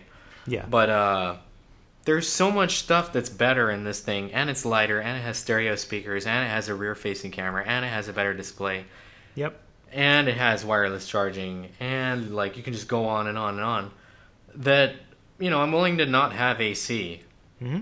No, I would love it, but at $230, I'll deal with it. And the LTE version works on AT&T and Verizon, band 13 and 17, at the same time. It's the first device in the world to support those two bands next to each other, which previously was impossible until the newer generation of filters. And that's a big deal. Like, that is a really big deal. In like asterisks around it, a really big deal. And so that's coming on the LTE version. It's there. So again, you have real portability between having LTE on T-Mobile, LTE on Verizon, LTE on AT&T in the United States with the same device, the same SKU. You don't need to do anything. If you buy the device, which I believe is unlocked, SIM unlocked, you will get all three of those if you put the SIM in. Out of the loop is Sprint. If you're on their basically non-existent LTE network. But I mean, I'll save my thoughts on that for another day to avoid incurring more yelling by certain people.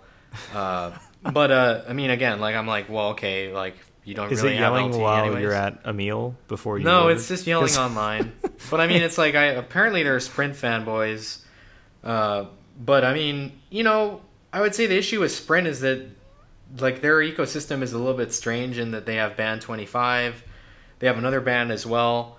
Obviously, this device sort of implements the Qualcomm reference target, which was the list of bands that it is. Yeah. And a lot of that isn't necessarily public, but that is what it is. And like Sprint wasn't on that list, so they're not included in here. And like I'm not crying about it, but if you are, maybe you were. And there's a European version with band 7 and what is it, 20? I mean, I'm speaking off the cuff here, but that's included. I don't know why people were confused about that. Like we wrote about it, it's always been the same. It didn't go away. It's still there. So you're gonna have LTE in Europe on 2.6 gigahertz, band 3, band 7. I mean, yeah. What am I saying? It's band 7 is 2.6 gigahertz, and then band 3 as well, 1800 megahertz. So voila, like it's there. It's like this is what Google I've always wanted them to do, and I hope maybe the next Nexus phone does the same thing. Yeah, that is a big deal. The other thing is that LTE Nexus 7 is basically around the starting price of the iPad Mini. Yep. So that's kind of a big deal. That's hard to swallow. Yeah, I mean, it's not. I still don't believe that people necessarily cross shop, but if you're looking for a small tablet, and there's a lot to be said about having a tablet with cellular connectivity, that's a great deal. Here's my only issue with the Nexus 7. I believe for consuming written content, the iPad Mini has a better screen size and aspect ratio. I mean, closer to like 8 inches, or what is it? It's almost I forget what's. I mean, I know nothing about the iPad Mini. I've never even. It's like 7.85 or something. Okay.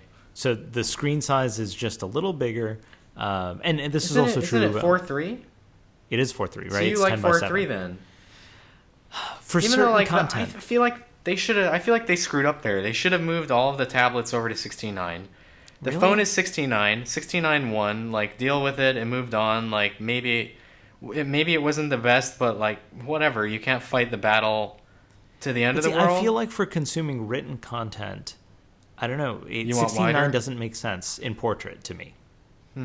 Yeah, but like I always like my only sampling for like iPad use in the world is on planes, and it's always people watching media, and I think it's hilariously stupid to have these black bars at the top and bottom for pixels you ostensibly paid for.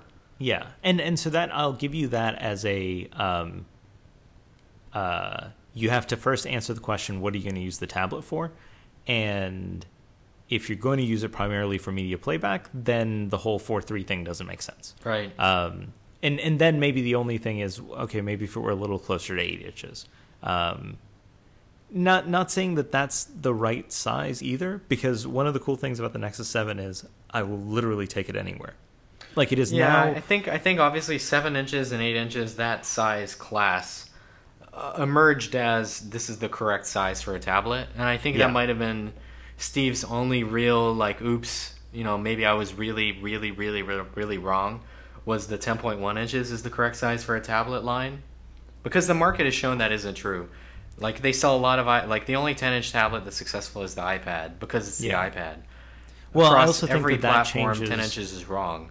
I think that changes once the 10-inch tablet converges with the Ultrabook or MacBook Air.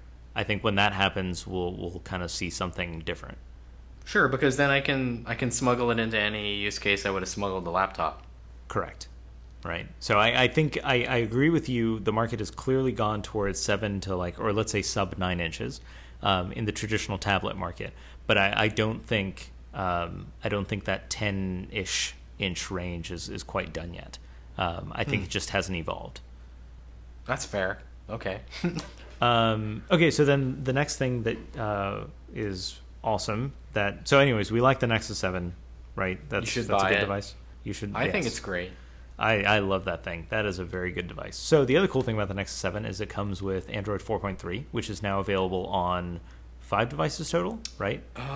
Is it more than that? What is it? It's Galaxy Nexus, Nexus 7, Nexus 7 3G, Nexus 10, this new Nexus 7, the Nexus 4, and then the Galaxy S4 and the HTC One. So that's 8.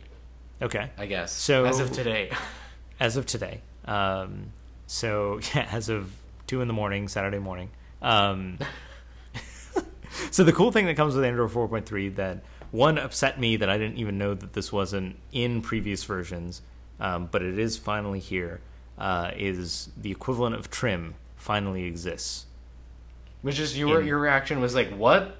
This wasn't here before? Like in all caps. With an exclamation mark and a question mark. So here's how NAND works, right? NAND has this stupid issue that everyone has to deal with, which is you write at the page level. So you write, let's say, in 4 kilobyte chunks, but you can only erase at the block level, which in some cases might be 2 megabyte chunks. And because of that, you get a whole laundry list of issues, right? And one of the issues is kind of complicated by the fact that when you have a file that you write to NAND, and then you delete the file, the OS by default has no way of communicating to the NAND or to your storage controller that, hey, you don't need to worry about that file anymore. It's gone, right? It's deleted from the user's perspective and from the OS's perspective. The OS frees up, you delete a 2 gig file, you have 2 more gigs of free space. But your storage controller still has to track every last page and block that's associated with that 2 gigs of file. And the only time it knows that you don't care about that anymore is when you go to one of those addresses and you overwrite it with new data. Then it says, oh, okay, I guess you didn't need this anymore, so I'll just overwrite it. Now, the problem is, if you look at, let's say a 16 gig space, right? So you have tons of physical addresses, or I guess logical addresses, in that space that you have to track. As you fill that up, you fill it with whatever, 12, 13, 14, 15 gigs of data. You have this massive mapping table that maps locations that the OS says, hey, I've put data here, to physical locations in NAND. That table gets really big, it gets really slow. All of those little, you draw a bunch of little arrows for where an OS puts something and where you put it in physical memory. Those arrows point to all kinds of different places. It all gets fragmented. It all gets really slow and really bad. Now, because you're not conveying when you've deleted stuff, that structure never gets simpler, right? So let's say you have 15 gigs of free space and you write you go on a long trip and you write 10 gigs of TV shows and movies to it. Then you delete them. Which is what I did a bunch. Yeah, to the controller, your drive is now full. It is completely full. It now has to work in its most abused situation ever, and it just has to exist like this. And things slow down, and people started noticing this on the Nexus 7. And I just assumed it was, hey, we put in really bad storage, not, oh, by the way, we're not trimming any of this stuff. Right? So what trim does is trim is a command that the OS can issue to tell the storage controller, hey, this stuff I deleted, you no longer have to track any of these blocks and pages. Go do whatever you want with them. Right. Now, it's important to note that trim can't force the controller to do anything, right? A bad controller could still say, nah, I'm not going to do anything with this. I'm still going to just be like stupid about the whole thing.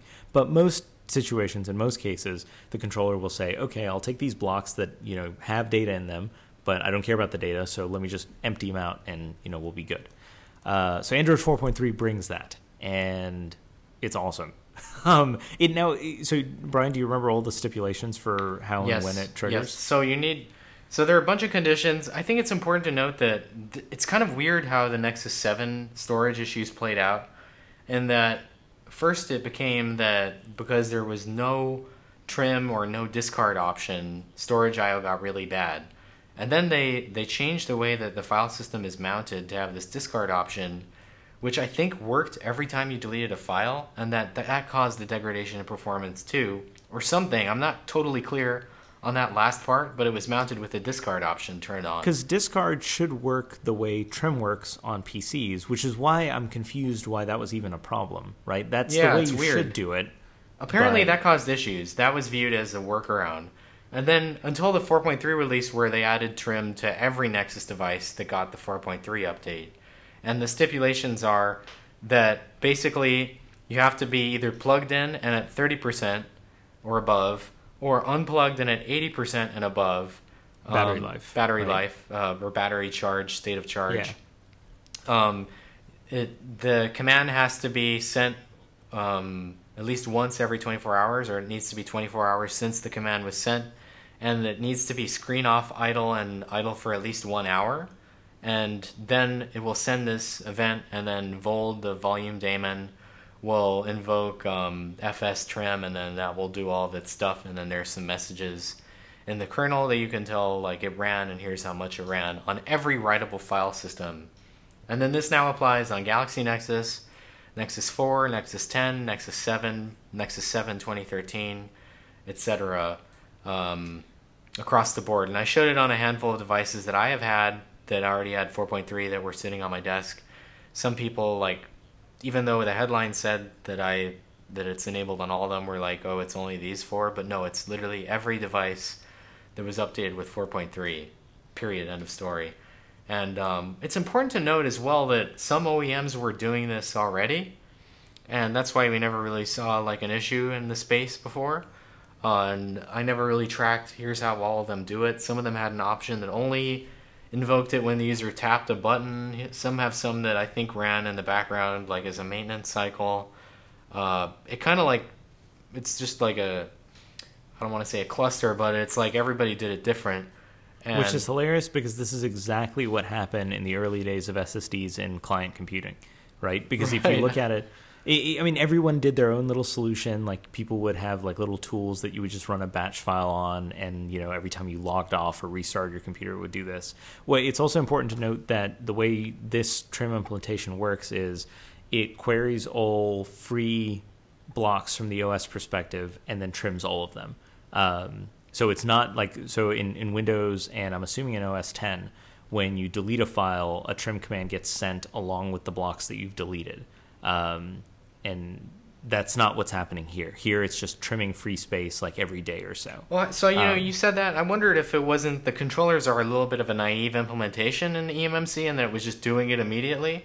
So then if you came back with another write right after the delete, the write was obviously blocked because it was too busy doing its thing garbage collecting. Whereas if the PC controllers are a lot smarter and will add this to a queue and then dispatch that when it's idle, like, I'm just guessing here, but... So trim queuing is something that actually came with SATA 3.1. Okay. But I don't think you could queue trim commands prior to SATA 3.1. Interesting. So SATA 3.1, there are only two drives that I know of, the Samsung SSD 840 EVO and SanDisk's Extreme 2 are both SATA 3.1 compliant. Interesting. But you do have like more cycles to like quickly, get trimmed through. And with Windows 8, I believe there are trim latency requirements as well. Which is hilarious because I don't have a good way of measuring trim latency under Windows. I can only do it under Linux. So, I mean, this is your thing more than my thing, but I believe that I was told that trim was added as of eMMC 4.2, which a lot of people misinterpreted as Android 4.2, but no, there are like eMMC versions, and that they just needed to add this FS trim support, at least in the AOSP builds, and now it's there. So then it's any OEM's prerogative to then, make sure this is working, or, maybe supplant their own implementation with this one, or do whatever. Again, it's like, it just kind of depends on what they want to do. But at least there's a baseline now that isn't horrible. Yep. Now, this doesn't change the fact that the eMMC controllers and all of these things have thus far been garbage, right? Random write performance is still like, they're still like mechanical hard drive levels of random write performance, which is just unacceptable. And if you, even with trim, if you fill the drive, right, if you write to 90% of available LBAs, you're going to have a bad time. Like it's just this is it's the going to be theme for this podcast is if you do X, you're just going to have a bad time. You are. Like it's no different than, if you didn't have trim. If you have a 16 gig device and you're using 15 and a half gigs, it's not going to be good. So my rule of thumb in the PC space is if you can leave 25% of the device free, don't write to 25% of it, you'll be okay. Depending on the controller here, maybe you want to do more than that. You can usually, like, the rule of thumb for like a good PC SSD is 15% and you're fine. 25% you'll definitely be fine. 50% and you'll be awesome. But, NAND is priced in insane amounts apparently in retail mobile devices, so you don't want to use like or that's where their margin is, or I'm not sure if do we know if there's even over provisioning going on, or is it just the gigabyte to gigabit conversion game? Yeah, so there physically has to be over provisioning, because in the event that you have a bad block, you can't just decrease the size of the volume, which is why what happened to your Nexus 7 scares the crap out of me. Which we haven't even really talked about, but I tried to kill my Nexus 7. As soon as this issue started, for like a month, I would run AndroBench with like the 100 megabyte, or I think I started at like 200, and then moved it down as like that started crashing. And then after like I got kind of bored of it, because like the performance wasn't going down, but I didn't start out with it full. I started out with it empty. Yeah. And by the end of it, then I noticed that I only had like an 8 gigabyte Nexus 4, even though I had the 3G version, which only shipped as a 32 gigabyte one. Yeah. So that's a little bit scary, but I only noticed that after I flashed to 4.3 and like reset it, but it's like then it was suddenly 32 again. So now I'm just like you said, like, please don't ever write anything that you want to ever exist. Yeah, don't like do a PhD and write your dissertation to it, because chances are you're going to have a bad time. A real bad time. So, so what I did was I took a first gen Nexus 7, a 16 gig model. I filled it. I left like 600, or actually no less. When I did it the last time, I left 231 megs free.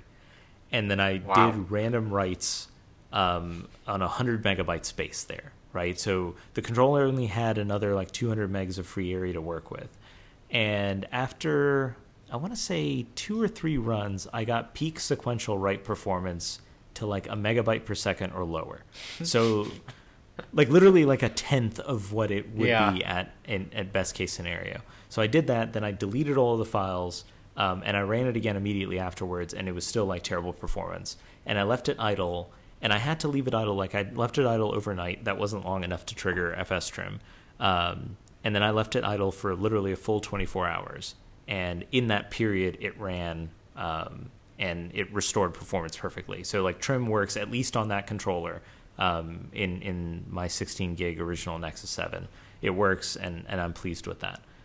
Now the deal is, the problem is twofold. One, we need to get the Android device makers to spend more on their eMMC controllers, and 2, we need to get the people who make the really good NAND controllers to make eMMC devices, but none of them want to touch that because the margins are too low there. So and that's where they make their money right now, is doing the like arbitrary pricing for double, like an additional 16 gigs dance.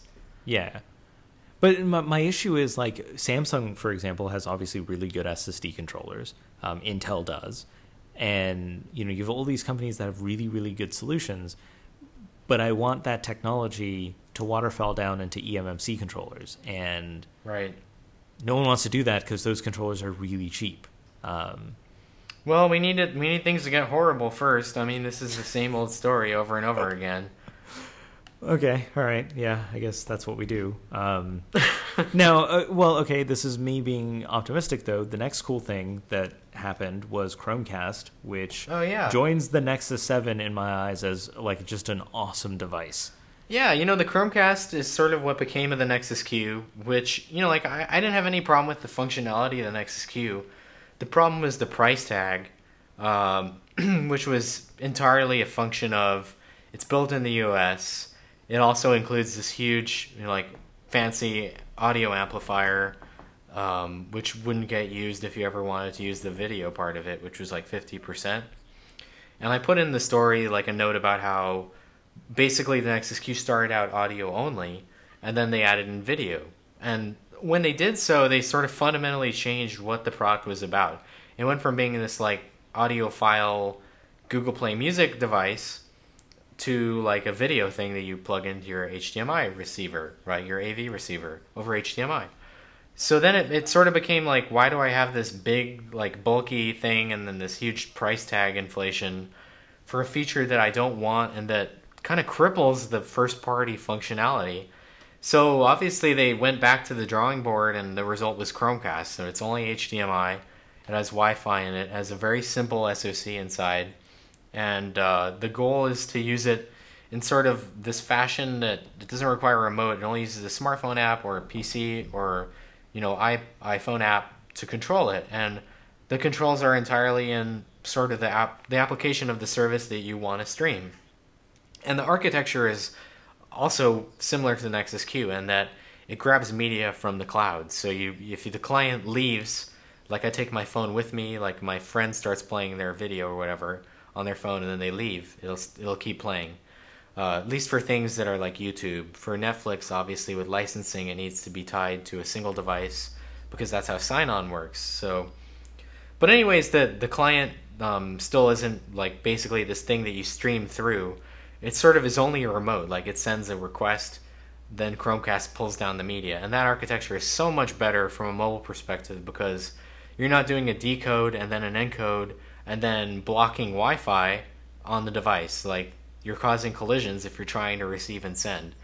So that makes it very hard because you're trying to like time sharing and receive and transmit twice as much. Like Wi-Fi is already TDD, then you're just like TDDing it again, like to both receive and then ACK the stream and then send it out. So for all these reasons, like Chromecast sort of is the Nexus Q 2.0 and it's only $35 and it plugs into the HDMI port on your TV. It plugs into USB on your TV. If your TV doesn't have USB, there's literally the first gen charger that Motorola shipped, which I find hilarious, but I guess nobody else really caught up on because like it's the first Motorola product. And yeah, and there it is in like a power adapter. So like good job with the $12.5 billion. But the Chromecast works perfectly. Like honestly, the latency to like set it up works fine. There's out of band Wi-Fi pairing. Your mobile device attaches to this Wi-Fi network that the device makes, and that applies on the PC and OS X setup wizards too. Then you like configure it to plug into your wireless network. Like you type your AP in on a device that doesn't suck, and it's not like a 4-function remote with like up, down, left, right, and then some keys. And then you're good to go, and it just works. And they're going to add more services. Like there's an SDK. A bunch more services have said they're going to make like a Chromecast viewer. Literally, the Chromecast is just like a web page. Like it just serves a web page with an HTML5 embed and some DRM. And that's literally all it does. Is it just runs that. And all the logic is on the device to like grab a token, like go find the media, go request it from the server, and then it gets pushed down. And I'm a huge fan. For $35, you can connect all of your devices. It doesn't have 5 gigahertz, which is a little bit unfortunate. It doesn't do Miracast. I've never had Miracast work properly, ever. Like I've only ever seen it work right during tech demos. Like when I come home and try it, like I just have endless problems.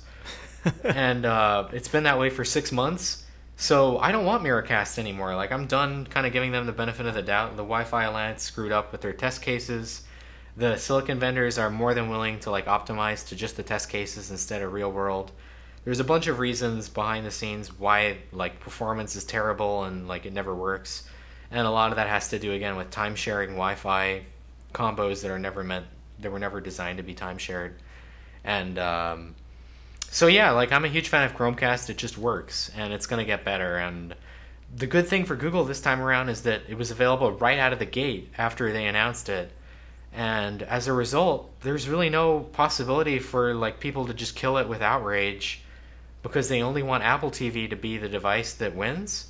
You know, like, and I view Apple TV and Chromecast as orthogonal. They do different things. They're architected differently. They serve very different markets. I think anybody complaining about the USB power thing is stupid. Like, apparently this podcast, I'm just calling everybody stupid. And I don't mean that in like your stupid way, but like it's just they're ignorant. You know, like you're an ignorant. Like that's ignorant. You're just ignorant. Like you don't understand that form factor has existed long before the Chromecast, and there were HDMI dongles that literally ran Android that plugged into your TV.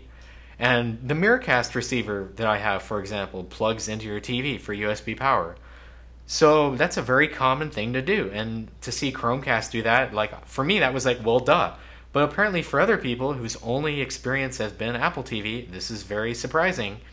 And so there's a little bit of learning that needs to go on, or just like a catching up with, you weren't paying attention to where the world was going. And this is the way things panned out. And the other complication was that there's a spec that's called HDMI MHL. Maybe people are familiar with USB MHL. So HDMI MHL evolved to sort of serve the shortcomings of USB MHL, which was that you needed 500 milliamps into the USB MHL adapter to power the adapter. Well, with HDMI MHL, the adapter can be powered by your TV, which can supply 500 milliamps. So the result is then you don't need USB plugged both from the TV, into this adapter to connect it to your phone.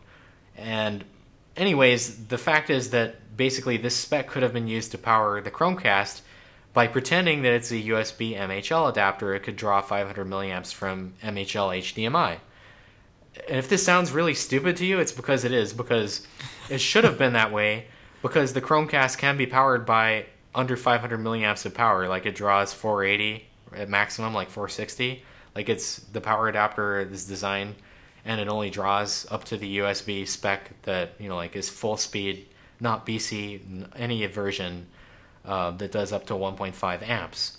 So people were confused and thinking like, oh, it can be powered by HDMI, and then this like USB requirement confused people. Well, no, it doesn't support it. Like you need USB either way. And stock HDMI can only supply 50 milliamps. So, anyways, that's my long rant on the fact that no, Chromecast cannot be powered by HDMI, period, end of story. Confirmed by Google, confirmed by me. If you think it works, it probably doesn't. I'd love to see a picture. Like a picture it didn't happen is my new line. But, it's great, and it's very low power, and it works. And yeah. I almost don't care that it doesn't have 5 gigahertz because it works well. But anyways, there's two modes. The first mode draws media over the cloud. The second mode draws media from a Chrome tab that works sort of like AirPlay mirroring or Miracast in that it does the encode on the more beefy client, and then it streams that over the network to the device, and it incurs all the normal things like a couple frames of lag because you're encoding. It may drop frames if your Wi-Fi link between the two, the weakest link is the problem.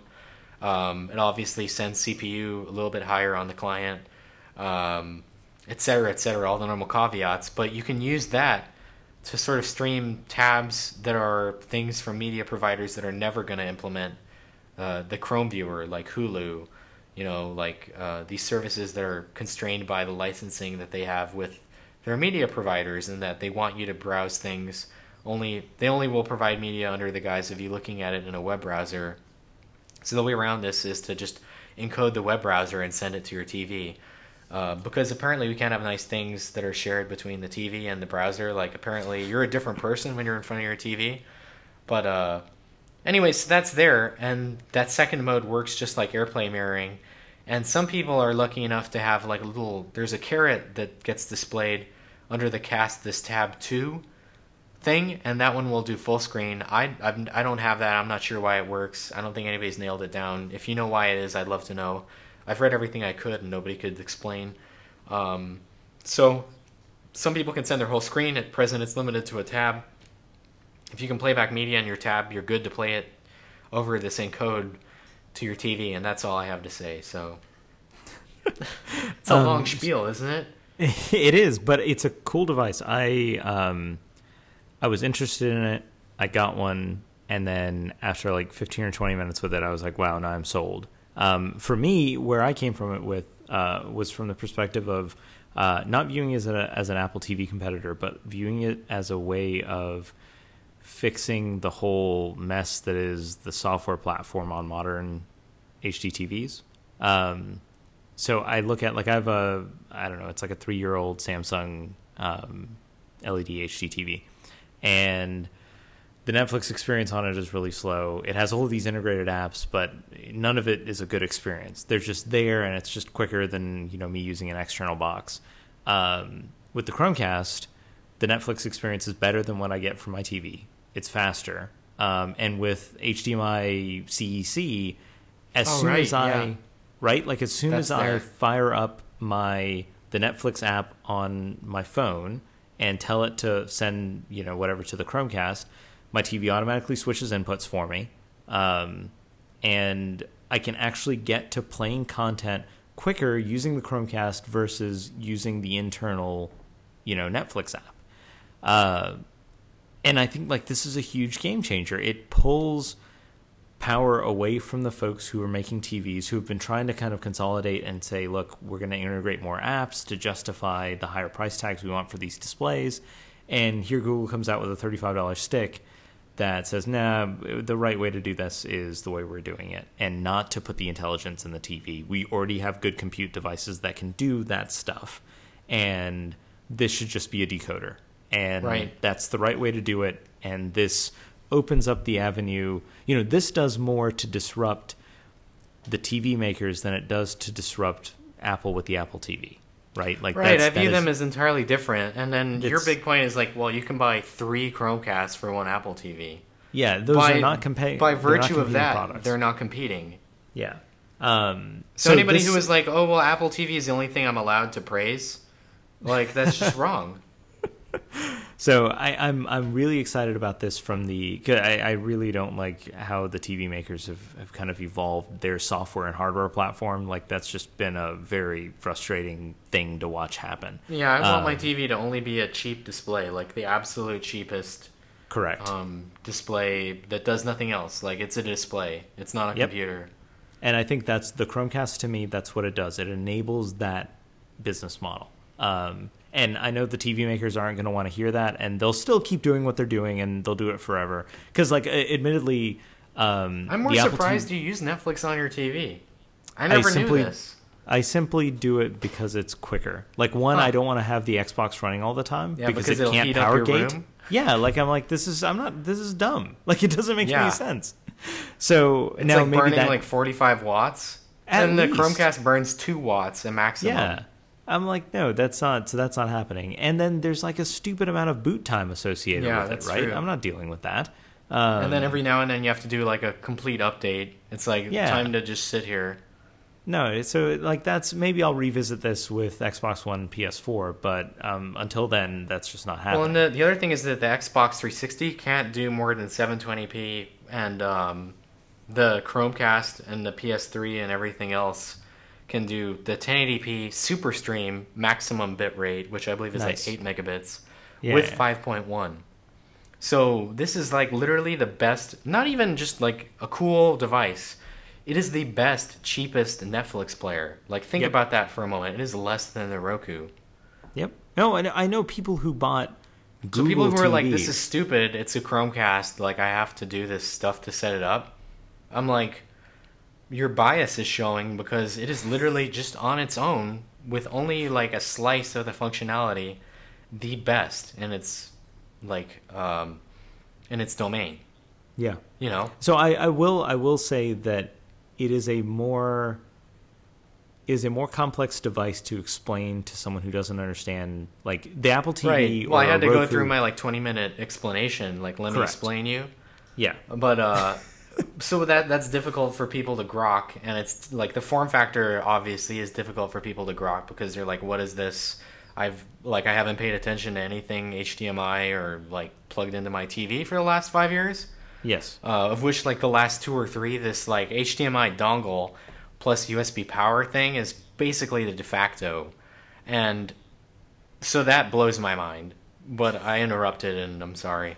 No, that's fine. So that's this isn't something like I can't just give it to my parents and be like, all right, go.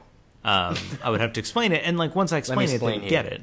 Yeah, but so I understand that. But it's also only $35, and their goal was we want to make this cheap enough that you can plug it into every TV in your house for under $100.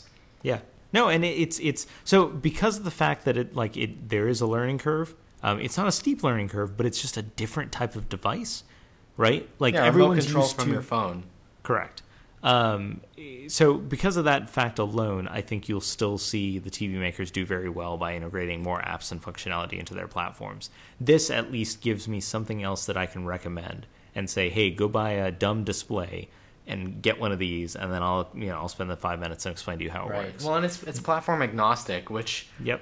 Even though there's no Windows Phone version, which is kind of like just more of a reflection of the state of Windows Phone, but it's largely platform agnostic, which is great, and more credit to Google for doing that. And Netflix for executing on, it works on the apps, except for the Windows Phone app. Right out, I didn't have to wait a month for them to update it. Yeah, no, it works I still well. want Spotify and Twitch and like 1,000 other services like Pandora. I have a list that I put in the thing. But, I feel like those are coming. Yep, and it does make me hate the Netflix app so much. Yeah, the Netflix app has it's another one of those like apps that it feels really slow. Like I feel like they have some intermediate language that they write it in, and then they try to port this library everywhere.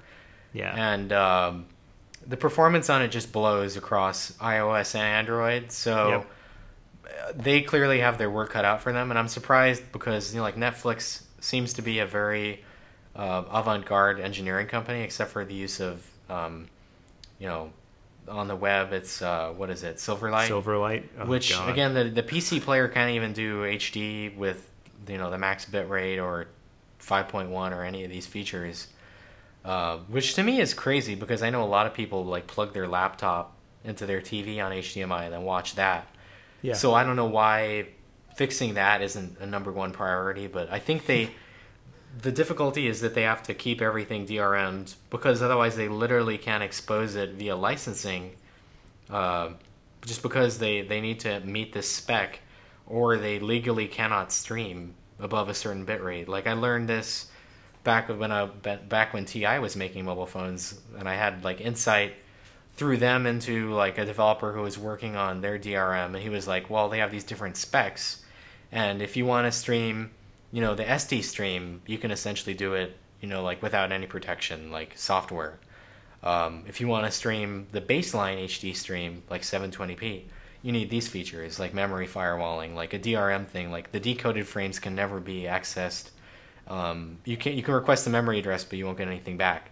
And then I believe that the 1080p stream is a level beyond that. And so it's clear to me that the Silverlight client is at that medium tier. And for whatever reason, they don't believe that there is a solution for the PC that will go to that maximum tier. Or at least legally, they can't defend it. So, anyways, I don't know how I'm getting on another tangent about, but Netflix isn't, of course, not going to ever disclose this openly. That's literally all I know about it. Like, I still get emails based on this one piece that I wrote, because literally Netflix is so good about not disclosing anything and keeping all their partners, tight-lipped about it that nothing else has ever been writ about it. That's amazing. Well, so it's interesting to me I get emails about a 2-year-old post. Yeah, actually, I got an email about some upgrading the Nehalem Mac Pro article. Which but that's super awesome though. Yeah, no, that kind of stuff happens every now and then. So it's interesting you mentioned the DRM aspects of it, because that was one of the features that Intel introduced, I want to say with Sandy Bridge. Really? There was like there was some new hardware DRM stuff that they introduced there that enabled them to do this like high bitrate 1080p streaming that wasn't possible on any other platform. So that's probably the spec level of whatever Yeah. will come, or maybe will come. Yeah. Okay, so then the other cool thing that also I guess technically came out of Google is you have the Moto X, which we've heard about forever. Yeah, I guess that's last on that's literally where I was yesterday. So, I don't know how to start the Moto X thing. Like, $12.5 billion, Google bought Motorola. A Motorola Mobility. There's still like a Motorola that's not mobility that does like radio stuff. Walkie-talkies, like radios, RF, the point-to-point microwave stuff that's everywhere. But the mobility side has kind of been silent ever since. And like we didn't see a lot of phones. And I remember for a long time it seemed like I was always occupied by reviewing Motorola phones. Like, we had all the droids. Like it seemed like I always had a Motorola phone in my pocket. Yep. Just by virtue. They were like the first to send us stuff regularly. Yeah, so like I would, and no complaints. Like I never disliked Motorola. I liked Motorola a lot. And they always did like solid things, and they were always kind of doing like interesting things too, like Tegra, RGBW displays, cool stuff. Like they built their own LTE modem type deal through TI. That stuff is cool. So like there was always something I wanted to talk about, and then they kind of disappeared, and like I've been bored lately, frankly, with just like I'm tired of looking at APQ8064. Like it's a great part, but if you send me a phone with it, I'm just not gonna get excited. So, anyways, that's my spiel on what happened to Motorola. So they've been silent, and Google effectively is relaunching Motorola with the Motorola X. Like they basically said in the open, this is our launch device for Motorola.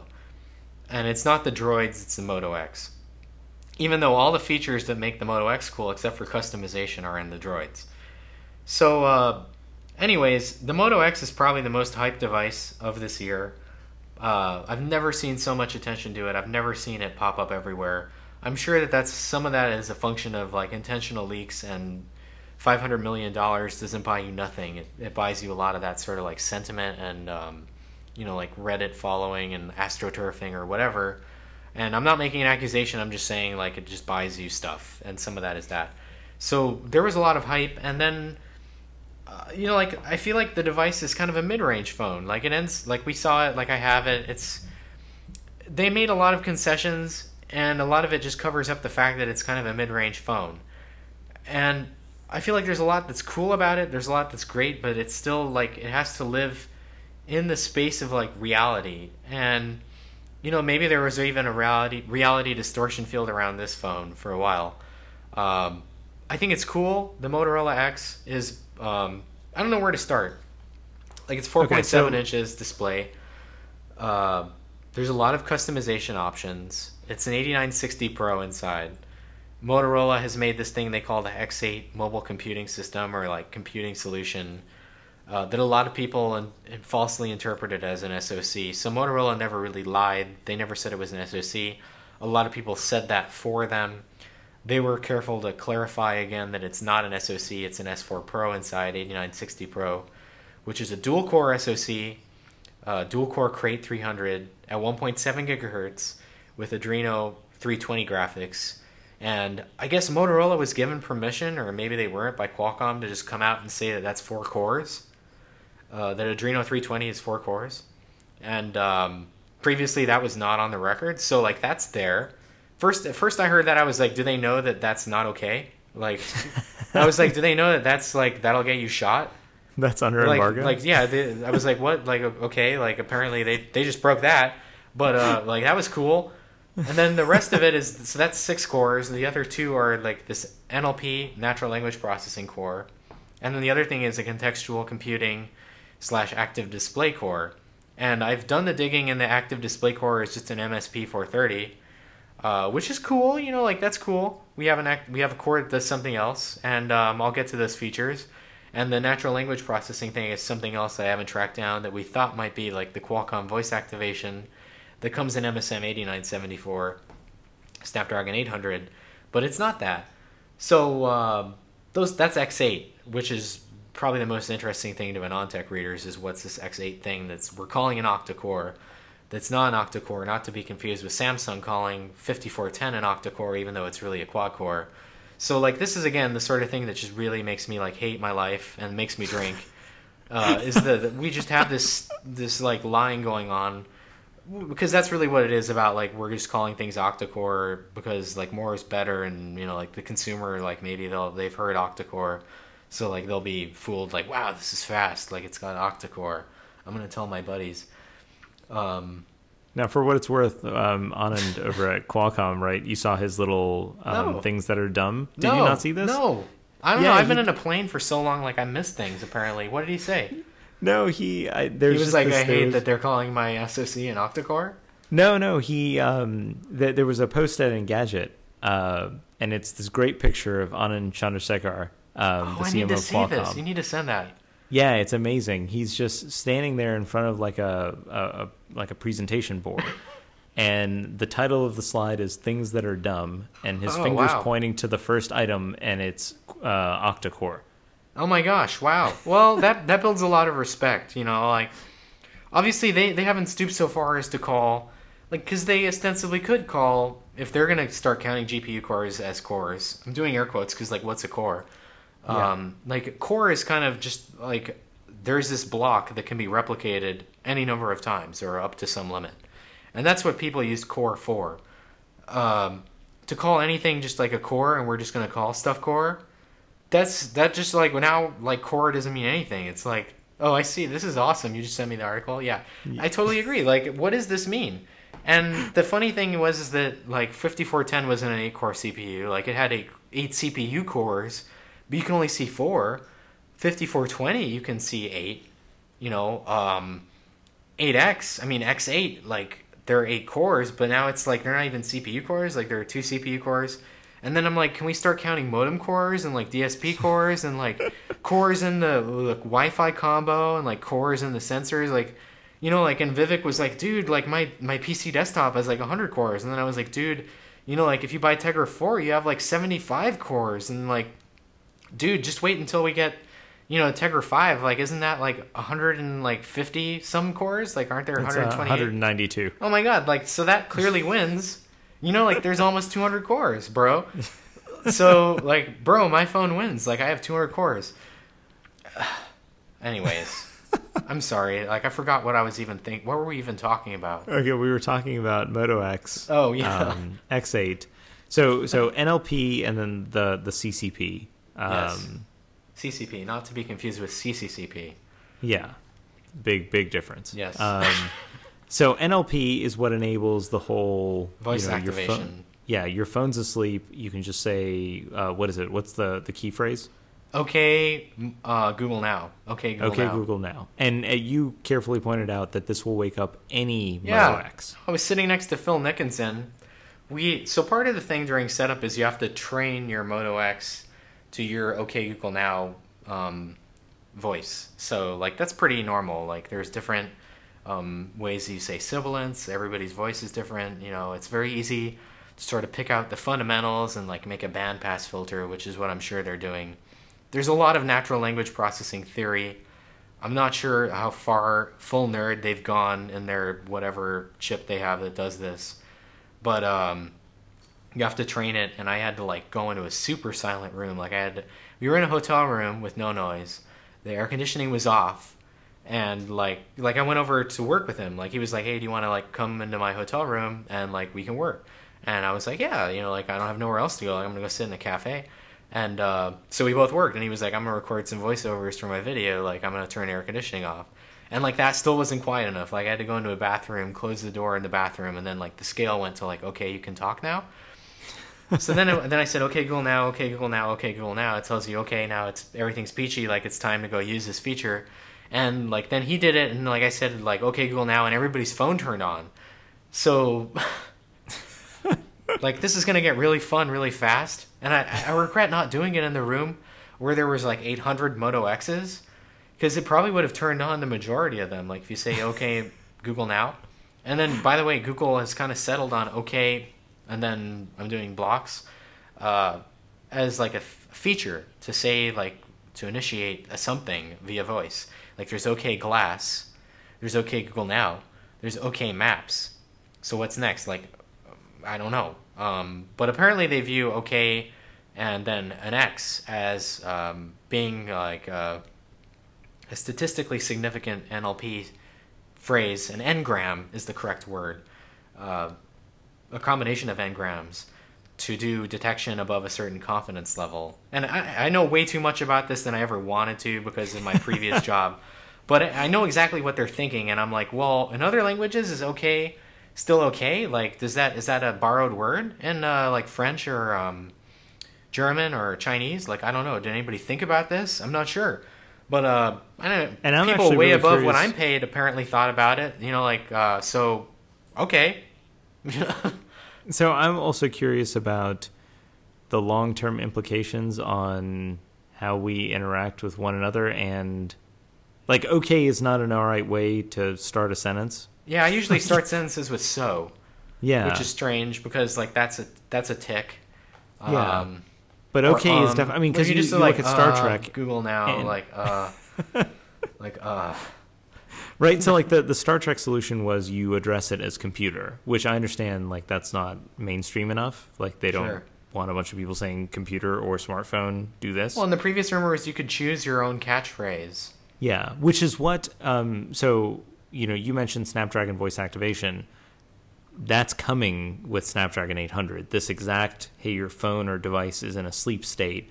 You say a keyword, it wakes up without waking up the AP, right? Like there's like a codec there that looks for the keyword, and it's drawing like whatever, 1 milliamp or whatever. So it's looking for the keyword. Once it gets it, then it wakes up the AP and says, hey, you know, the person said this. Maybe you should start doing stuff. And that's where the technology is actually important, right? Because in order to do that initial detection off the AP, or at least in like some place that's very, very low power, that's the only way you can do this with like decent battery life. Right, and then you just baked out the NLP stuff to hardware. Like, it's just baked out to an ASIC somewhere. Yes. So that part comes with Snapdragon 800, and when Qualcomm originally talked about this, they talked about having this idea of like customizable keywords as well. Sure. And maybe that's where people sort of... I never saw the Moto X part of this where we expected it to be your own custom word. And, you know, I haven't tried. I guess you could train it with, like, if you just... Instead of saying, okay, Google Now, and it's saying, okay, Google Now, you could just say a different word. But I suspect that they are running... they're both running the training, and then they're making sure you actually said the words, so that they'll parse out that part of the sentence and then feed that into their trainer. You know, like, you're just... Again, they're just doing feature extraction, I'm sure, and then... or, you know, a classifier. There's all these things that you can do in this sort of like machine learning space, which is what this is. And I'm sure that they're making sure you say, okay, Google Now, but I haven't tested it. You could try saying whatever you want. But, like, they were pretty adamant about, no, like, we fundamentally believe, okay, Google Now has a lot of voice features that make it unique, yada, yada, yada. Basically, like, again, it's above some threshold. But yeah, like, literally all that feature is it turns the phone on, and then it dumps you into Google Now. That's the voice activation feature. And then everything else from there is just Google Now. Yeah. So, and then on the CCP side, that one's kind of interesting. I'm going to start calling the CCCP side. So that's kind of interesting to me, because what's happening is they're using the benefits of the OLED display, right? Which is the thing's totally off, but it'll still bubble notifications up to the top. And you pointed out in your preview that it looks like that layer is running somewhere outside of Android. Yeah, it does seem to be running entirely.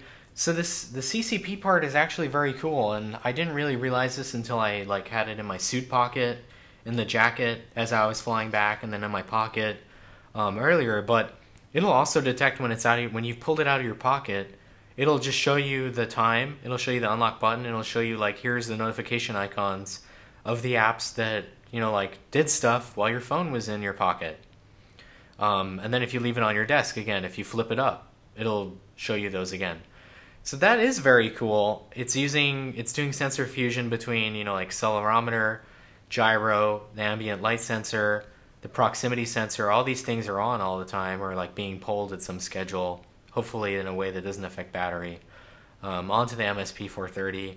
Then they also have a screen buffer. They have some sort of little OS that runs there.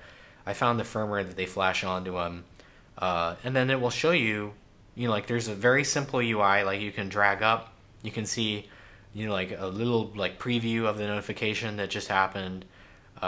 You can, if you drag up into it, then when you unlock the phone, which literally all it just does is unlock the phone and launch this app. It'll launch the app of the notification that you dragged over. Or if you drag to the left or right, it'll clear all your notifications and keep the phone off. Or if you drag down, it will just unlock the phone. So, I mean, that's cool. It's different. So this is effectively running another OS. It seems to be. I mean, it has to, right? Like, because the whole point is that none of this should happen on the AP. This should happen on this little microcontroller. It does seem to be, yes. You can't screenshot it. And the idea is, I guess it's acting kind of like almost like a built-in smartwatch, right? Like it's just grabbing notifications from Android, displaying them in a very, very low-power, very efficient way. And I don't know, it's neat. That surfacing part them of it is, in a way that doesn't kill your battery, hopefully. Yeah. No, that part's kind of cool to me. It is kind of cool. I don't know if it would I don't know if it's killer enough to make me say, wow, I'm going to buy this above everything else that, like all priorities are rescinded. Yeah, but no, I agree. That alone, cool. That alone isn't enough for me to want the device, but they have highlighted a feature which I want, right? True. And now, okay, hit the start button. Everyone has to offer some take on that. Like Samsung kind of has that with their SVU cover on the Galaxy S4, but this is kind of different. And that costs $60. Yeah. I like it. I don't know if it's the only thing that makes me want to buy that phone. The other part is the customization options. They have all these options like, if you go... So part of it is like it's kind of disjointed. If you go into a store, you can only walk away with a black or a white one. If you use the kiosk, they're going to have a customization kiosk in AT&T stores. Then you can choose from all these colors, like the back color, pattern, an accent color, a signature, and a case, and then you literally buy to order, and it gets built in Fort Worth and shipped off 4 days later. 4 days. So you don't walk away from the store with a phone, and you can do this from your home, but it's there. And then they're going to have wood some later in the Q4 time frame. So that means anywhere. That means, quite a while. And if you want wood, you have to wait. And if you want to get wood, you got to wait. So, jokes aside, the wood is pretty cool. It looks sweet. It's sealed. It's dried, so it doesn't affect RF. They're still doing testing. I don't know why, it took this long when we're still waiting, but there it is. And what's the other feature? The other feature is the camera. But you were making a good choice about customization. Is that customization options have never made a product that otherwise couldn't stand on its own. It just made it better, right? Yeah, I think you should elaborate. So this reminds me a lot of Dell had this big push, right? Like a few years ago. They hit an interesting point where it used to be that you could walk into a room and the unique folks were the ones that had a Mac laptop. But then, you hit the tipping point and you walk into a room and oftentimes, depending on where you are, everyone's got the same aluminum unibody thing. Yeah. So Dell's solution was, well, we're going to add color to that. We're going to hire these artists and they're going to design these awesome panels you can have on, you can custom make them. You can custom order your Dell laptop and they can come with this kind of crazy, very hip, very, colorful, really cool, artist design, personalization option to it. And that was cool. I understood the idea, right. But that ultimately didn't change anything. It didn't save it. No, it definitely didn't. And For me, like having not used the device, I'm interested in the Moto X's kind of construction. Like it sounds very cool. You know, like the shape is very unique. The shape is cool. The problem is that it still feels very plasticky to me. Yeah. Like I like the way it's shaped. I don't like the way that it still feels plasticky. And the mitigation for that is the wood one, because it's something different. Like wood is kind of trendy. I'll be honest, it's very trendy. It's something different. It's like every wood has different grain ostensibly, so every phone is going to look different. But the black one and the white one, which are unfortunately all that they had available and all that they will have available, and in the US only AT&T gets the customization options at all for launch and for some undetermined set of time. The black and white ones like aren't that cool beyond their shape. Like it feels great. They've done cool things to fuse the glass and the plastic together, so it kind of rolls off at the edges very nicely. At the very top, it rolls off nicely. The shape isn't like rounded in a spherical sense or like a cylindrical sense. It's this complex, like conic shape. It's a conic section, which is very cool. But you know, I don't know. Like the world has kind of moved on, and they made a dig at metal, and I was like, whatever. That's just hilarious. Like they made a dig at metal, and I was like, could you say that again? Because like I didn't hear you, really. Because you know, like if they could have a metal phone, they'd be seeing it from the rooftops too. Yeah. So you know, that's that. The materials do matter. I like it for how it's shaped. I don't like it for like it does feel plasticky. So that I'll say that, and that's based on a day of using it. And the 24-hour battery life claim, anybody can make claims. I'll tell you right now, it's not going to be 24 hours. Like it wasn't 24 hours. I don't know what 24 hours means. But again, like the theme of this week is I'm being lied to. So you know, whatever. I forgot the rest of it. The rest of it was camera. Like the camera side, they didn't talk about a lot, even though they've done some very cool things on the camera side. Like their first to implement an RGB-C, or really it's RGCB, color filter array. So there's been a lot of talk about clear pixels. Aptina has like a 2x2 matrix that's RCCB. They do subtraction to emulate the green channel, and then they also use the luminance from the C to like feed into this algorithm that they say looks like a Bayer. In the spatial frequency domain, it looks like a clear pixel array. In the luminance domain, so you get all these gains without a loss in frequency and no color artifacts. Other OEMs have tried, Sony, let's just call names here. Sony has tried an RGB-C array before, and they sort of rage quit it at the last minute because they ran into color filtering artifacts where when you do the demosaicing, you can't recover color as well. And then again, you lose spatial frequency, and you really only get a small gain in luminance, you know, like in SNR. You get, Aptina claimed 1 dB. I've never ever encountered or been privy to or disclosed the gains, but that sounds about right. Like by only adding 1 clear pixel, you don't get a whole lot, but you get something. Again, you trade off the frequency in the green, which is where the eye is most sensitive, which is why Bayer always had two more green pixels than it did red or blue, because really you can't see red or blue that well. I'm saying good because like we can't read good, we can't see too good. Like you actually, like you kind of suck as a sensor. Like the image that gets formed on your eye is actually really terrible. The brain just does a lot of filtering to sort of hide, you know, all these things that are terrible from you. So again, that's sort of like everybody's belief behind computational photography is gonna save all of us from these problems, is that hopefully someday we'll mimic the brain's ISP. But anyways, the Moto X includes this 10 megapixel sensor that is quite large. It's like 1/2.5 inches, or I believe 1/2.6. I forget. It's right around there, which is pretty big.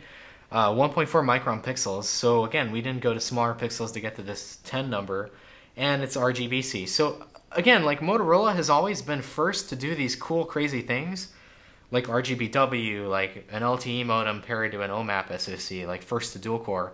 So for them to do this, I'm like, wow, that's cool. Like it's from an academic perspective. I don't know if it's the best thing in the world from the end result performance, but it's cool and it's something to talk about. So that's there. I got some cool pictures out of it. I do see color filtering artifacts, just as expected. Unfortunately, like if you presented patterns that are challenging, because again, no sensor right now reads out the color values at every pixel. Like, this is sort of the thing that a lot of people don't understand, is that you interpolate the colors at all the other pixels.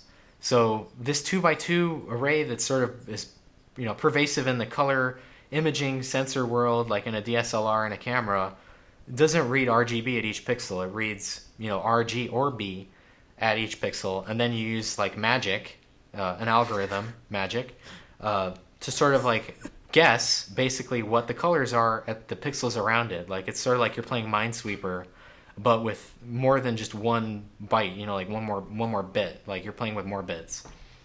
So anyways, you can do this, and it's well understood. It's been like 20 years that this has been in development. Otherwise, you need 3 arrays of pixels. Like, fundamentally, the pixel doesn't see color, it sees just light. Like, it just sees what silicon is sensitive to, which is a well understood spectrum. So you put a filter in front of it to sort of like make that understood, and then you can solve the other parameters.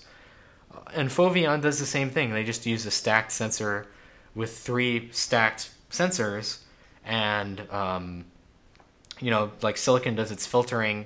By the time it's at the bottom, it's only red, et cetera, et cetera. Like, it loses power as you move up. So you get your green, and then at the very top, blue. So again, there's in high-end cameras, they use 3 sensors because they want to sample chrominance at each pixel. So anyways, that's a long story short. Like, you've just moved things around, or trade-offs to be made. I don't know if it's the be-all, end-all. Like, I haven't run it through my tests. Like, all I had opportunity to do in the last 12 hours was take pictures out of the window of a plane and, like out the window of a hotel room. But I don't know. It's cool. It's something different. I got some pretty cool pictures out of it. I don't know if they're the best in the world, but there were 1 or 2 that I was like, wow, that's not bad. So, that's something cool. I'm happy other people are, trying things to get low light back. Like, I think obviously Motorola recognizes that low light is something people struggle with. Like, I don't know if we need more pixels. I think 8 megapixels might be the right number for like most normal people. Yeah. And then, if you want more, like, you're just going to have to bring a DSLR. Like, we can't get around physics. So, yeah, like, literally, like, we're going to move to 0.9 microns after 1.1, which is kind of crazy. And then beyond that, you can't really move past 0.7. Like, you can't move past 1 wave. And that's the end. Like, objectively. Period. End of story. So, we're going to have to figure out where you want to go. I don't know. Is there more to Moto X that I'm missing? Like, have I forgotten? No, it's not running 4.3, which is crazy. It's not a single SKU for all these different OEMs. Like, there's somebody had the 504 variants number, but I believe there's even more. Like, if you add each combination of customization and then each SKU, it's like in the, you run the NCR, like, number of combination possibilities. Yeah. It's a lot. I was hoping that because Google has made this an emphasis with the Nexus 7, that the Moto X would contain one of the RF360 front-end components. And RF360, by the way, is a brand. It's not a chip. There are a bunch of chips that live under the RF360 brand. And the MDM9X15, and by extension 8960 and 8930 families, can only implement this one part of it that has a certain band combination that is only the CMOS power amplifier and switch combination. And so, but anyways, I was hoping that like it'd be at least that. So then in the Americas, it'd be a single SKU. For Europe, it'd be a different SKU. But apparently it's not, and like we still need to do this thing where like every OEM has its own RF combination, and like I was just like, that's kind of where I stopped listening. And I've yet to see the full breakdown because they didn't have it ready, and I'm still waiting. But do you think that's more more of an indication of when this platform was originally spec'd? Yes. To me, this is delayed. Like, there's just no other way of... I mean, and what do you expect? Like, they got acquired. They had a reorg. You know, what happens with engineering? Everybody moves around. Like, how do you delay an engineering team, add new people? That's like the joke about, like, how do you speed up a software program? Like, you remove people, you know? Like, how do you slow it down? You add new people, so they need to be trained. Which is like paradoxical, but I'm sure that's the case here in hardware design too. It's just like less people have visibility. So, I don't know, like my mind hurts thinking about it, but like I like Moto X, but it's a mid-range phone that's being sold at the 199 price point like a flagship, and like people who are smart just immediately wrote it off. Like Ganesh was like, why would I ever buy this? You know, like I can buy all this other silicon for the same cost, and I believe it'll move down quickly, but I believe they to recoup the USA costs, the customization costs, the lack of scale costs, like it's more expensive than it would ordinarily be if it was just like a generic, you know, like traditional engineering approach and manufactured abroad mid-range phone. Yeah. So, you know, I don't know really what it costs anymore. Yeah. No, I mean, I think it's a lot of times in the mobile space, there are good ideas that in first implementation seem to have the kind of the deck stacked against them. And that seems to be the case with Moto X. Like there's a lot of, right. I like that we're seeing innovation here. They're clearly on to certain things, right? You look at what they're doing on the activation side, on the notification side. What they're doing on, they are playing kind of an interesting game on the camera side as well. Right. And experimenting with customization, with material types, stuff like that. This is all really cool. None of these things by themselves or even all together makes for the perfect device. Yeah, like I still believe the perfect device is an HTC One or Galaxy S4 or Google Play Edition. As of this speaking. Yeah. No, and I think I'd agree with you. Like, and part of it's tough, right? Any company getting acquired and putting out a product post acquisition immediately is after. never easy. Yeah, that is never easy. So this is a lot better than it could have been. Correct. It's a lot better than it could have been. The fact that we're even able to talk about it and like, and you know what? I believe Motorola deserves a lot of credit. They did the launch event right. They showed everybody else how to do a launch event. Like it wasn't the sit down live blog. The screen comes up. Everybody, it's a race to see how fast you can put your laptop in your bag and go run and play with the demo units, and then upload a video. Like it wasn't that. It was like we're gonna let me explain you. Right? They did that. And then they here's a room, play with the devices, and then here's a device, and it's launching the end of August. Like embargo lifts at this time. Do your thing. Yeah. Now, so the only caveat I would put, the only change I would make is they need to do all of this and then set the embargo like a week later. Oh, totally. Right, because then we can be having an intelligent discussion of this is exactly how long it'll last running this workload, and right. But these other people will leak it. There's no way anybody will honor like a week. That's why we can't have nice things, frankly. You know, I want that too. I want that too. But at least, you know, giving me a month, it always seems like Motorola has given me the most time. And I love that fact. And they need all the love in the world from us just for doing that. Like as critical as I am of the Moto X, I am as grateful about the way that went down. Yeah, no, that's true. You know what? Even from my perspective, I felt you were under much less stress than at any other anything. Right, I totally agree. Yeah, and I like the fact that I can feel that sitting in a completely different room, completely different state from you, just says volumes about how much stress every other launch puts on you. It really is stressful, and that's why you don't see quality out, and you see guessing, you see speculation, you see, well, I don't know the answer, because you can't ask the questions that you will logically come to after thinking about it for 10 or 15 minutes. Like you haven't had the shower interval where you can actually think yet. No, it's just absolutely. been like, wow, like I gotta go fast. Like the person's talking at me. Like what's going on now? Like, oh my god, these other people took the video. I gotta go upload it. Yep. You know, like all this stuff, which is it's just like that's how you get the stupid. Yeah. No, it affects me as well. Like I notice when I land and have to immediately go to an event and immediately start talking about it, that like just the quality of what comes out of me is significantly worse. Right. I feel like we've been fortunate these past couple of launches, and definitely around Moto X, where you and I were able to talk in real time, like pre-embargo. Right. And that, at least from my perspective, that helps me understand what's going on better. Yeah, otherwise it's just a surprise to everybody. Yeah. So, here's the thing. We are at 2 hours and 40 minutes. We still it's have pretty NVIDIA long. Shield. We can talk about Shield some other time. I like Shield. It's okay. Let's do Shield on the next one. NVIDIA wants me to say Shield is amazing. I like Shield quite a lot. I still don't know if I can say it's amazing, but it's pretty good. Yeah, and I'm actually I kind of want to play with one now. Yeah, they should get you one. Yeah, so I don't know. You know what is amazing is using it with the AR drone. I'll say that. Yeah, the Parrot AR drone 2.0. There are a lot of things you can do that are very cool with Shield. You just need to have a lot of other stuff. Right, you need a powerful desktop with the GeForce GPU or a Parrot AR drone. Yeah, stuff that's not cheap. Each of those is at least a $300 purchase on top of Shield. Yeah, but if you have those things, then it completes the meal. Right. Anyways, we'll talk about Shield next time. Ona, thank you all for listening.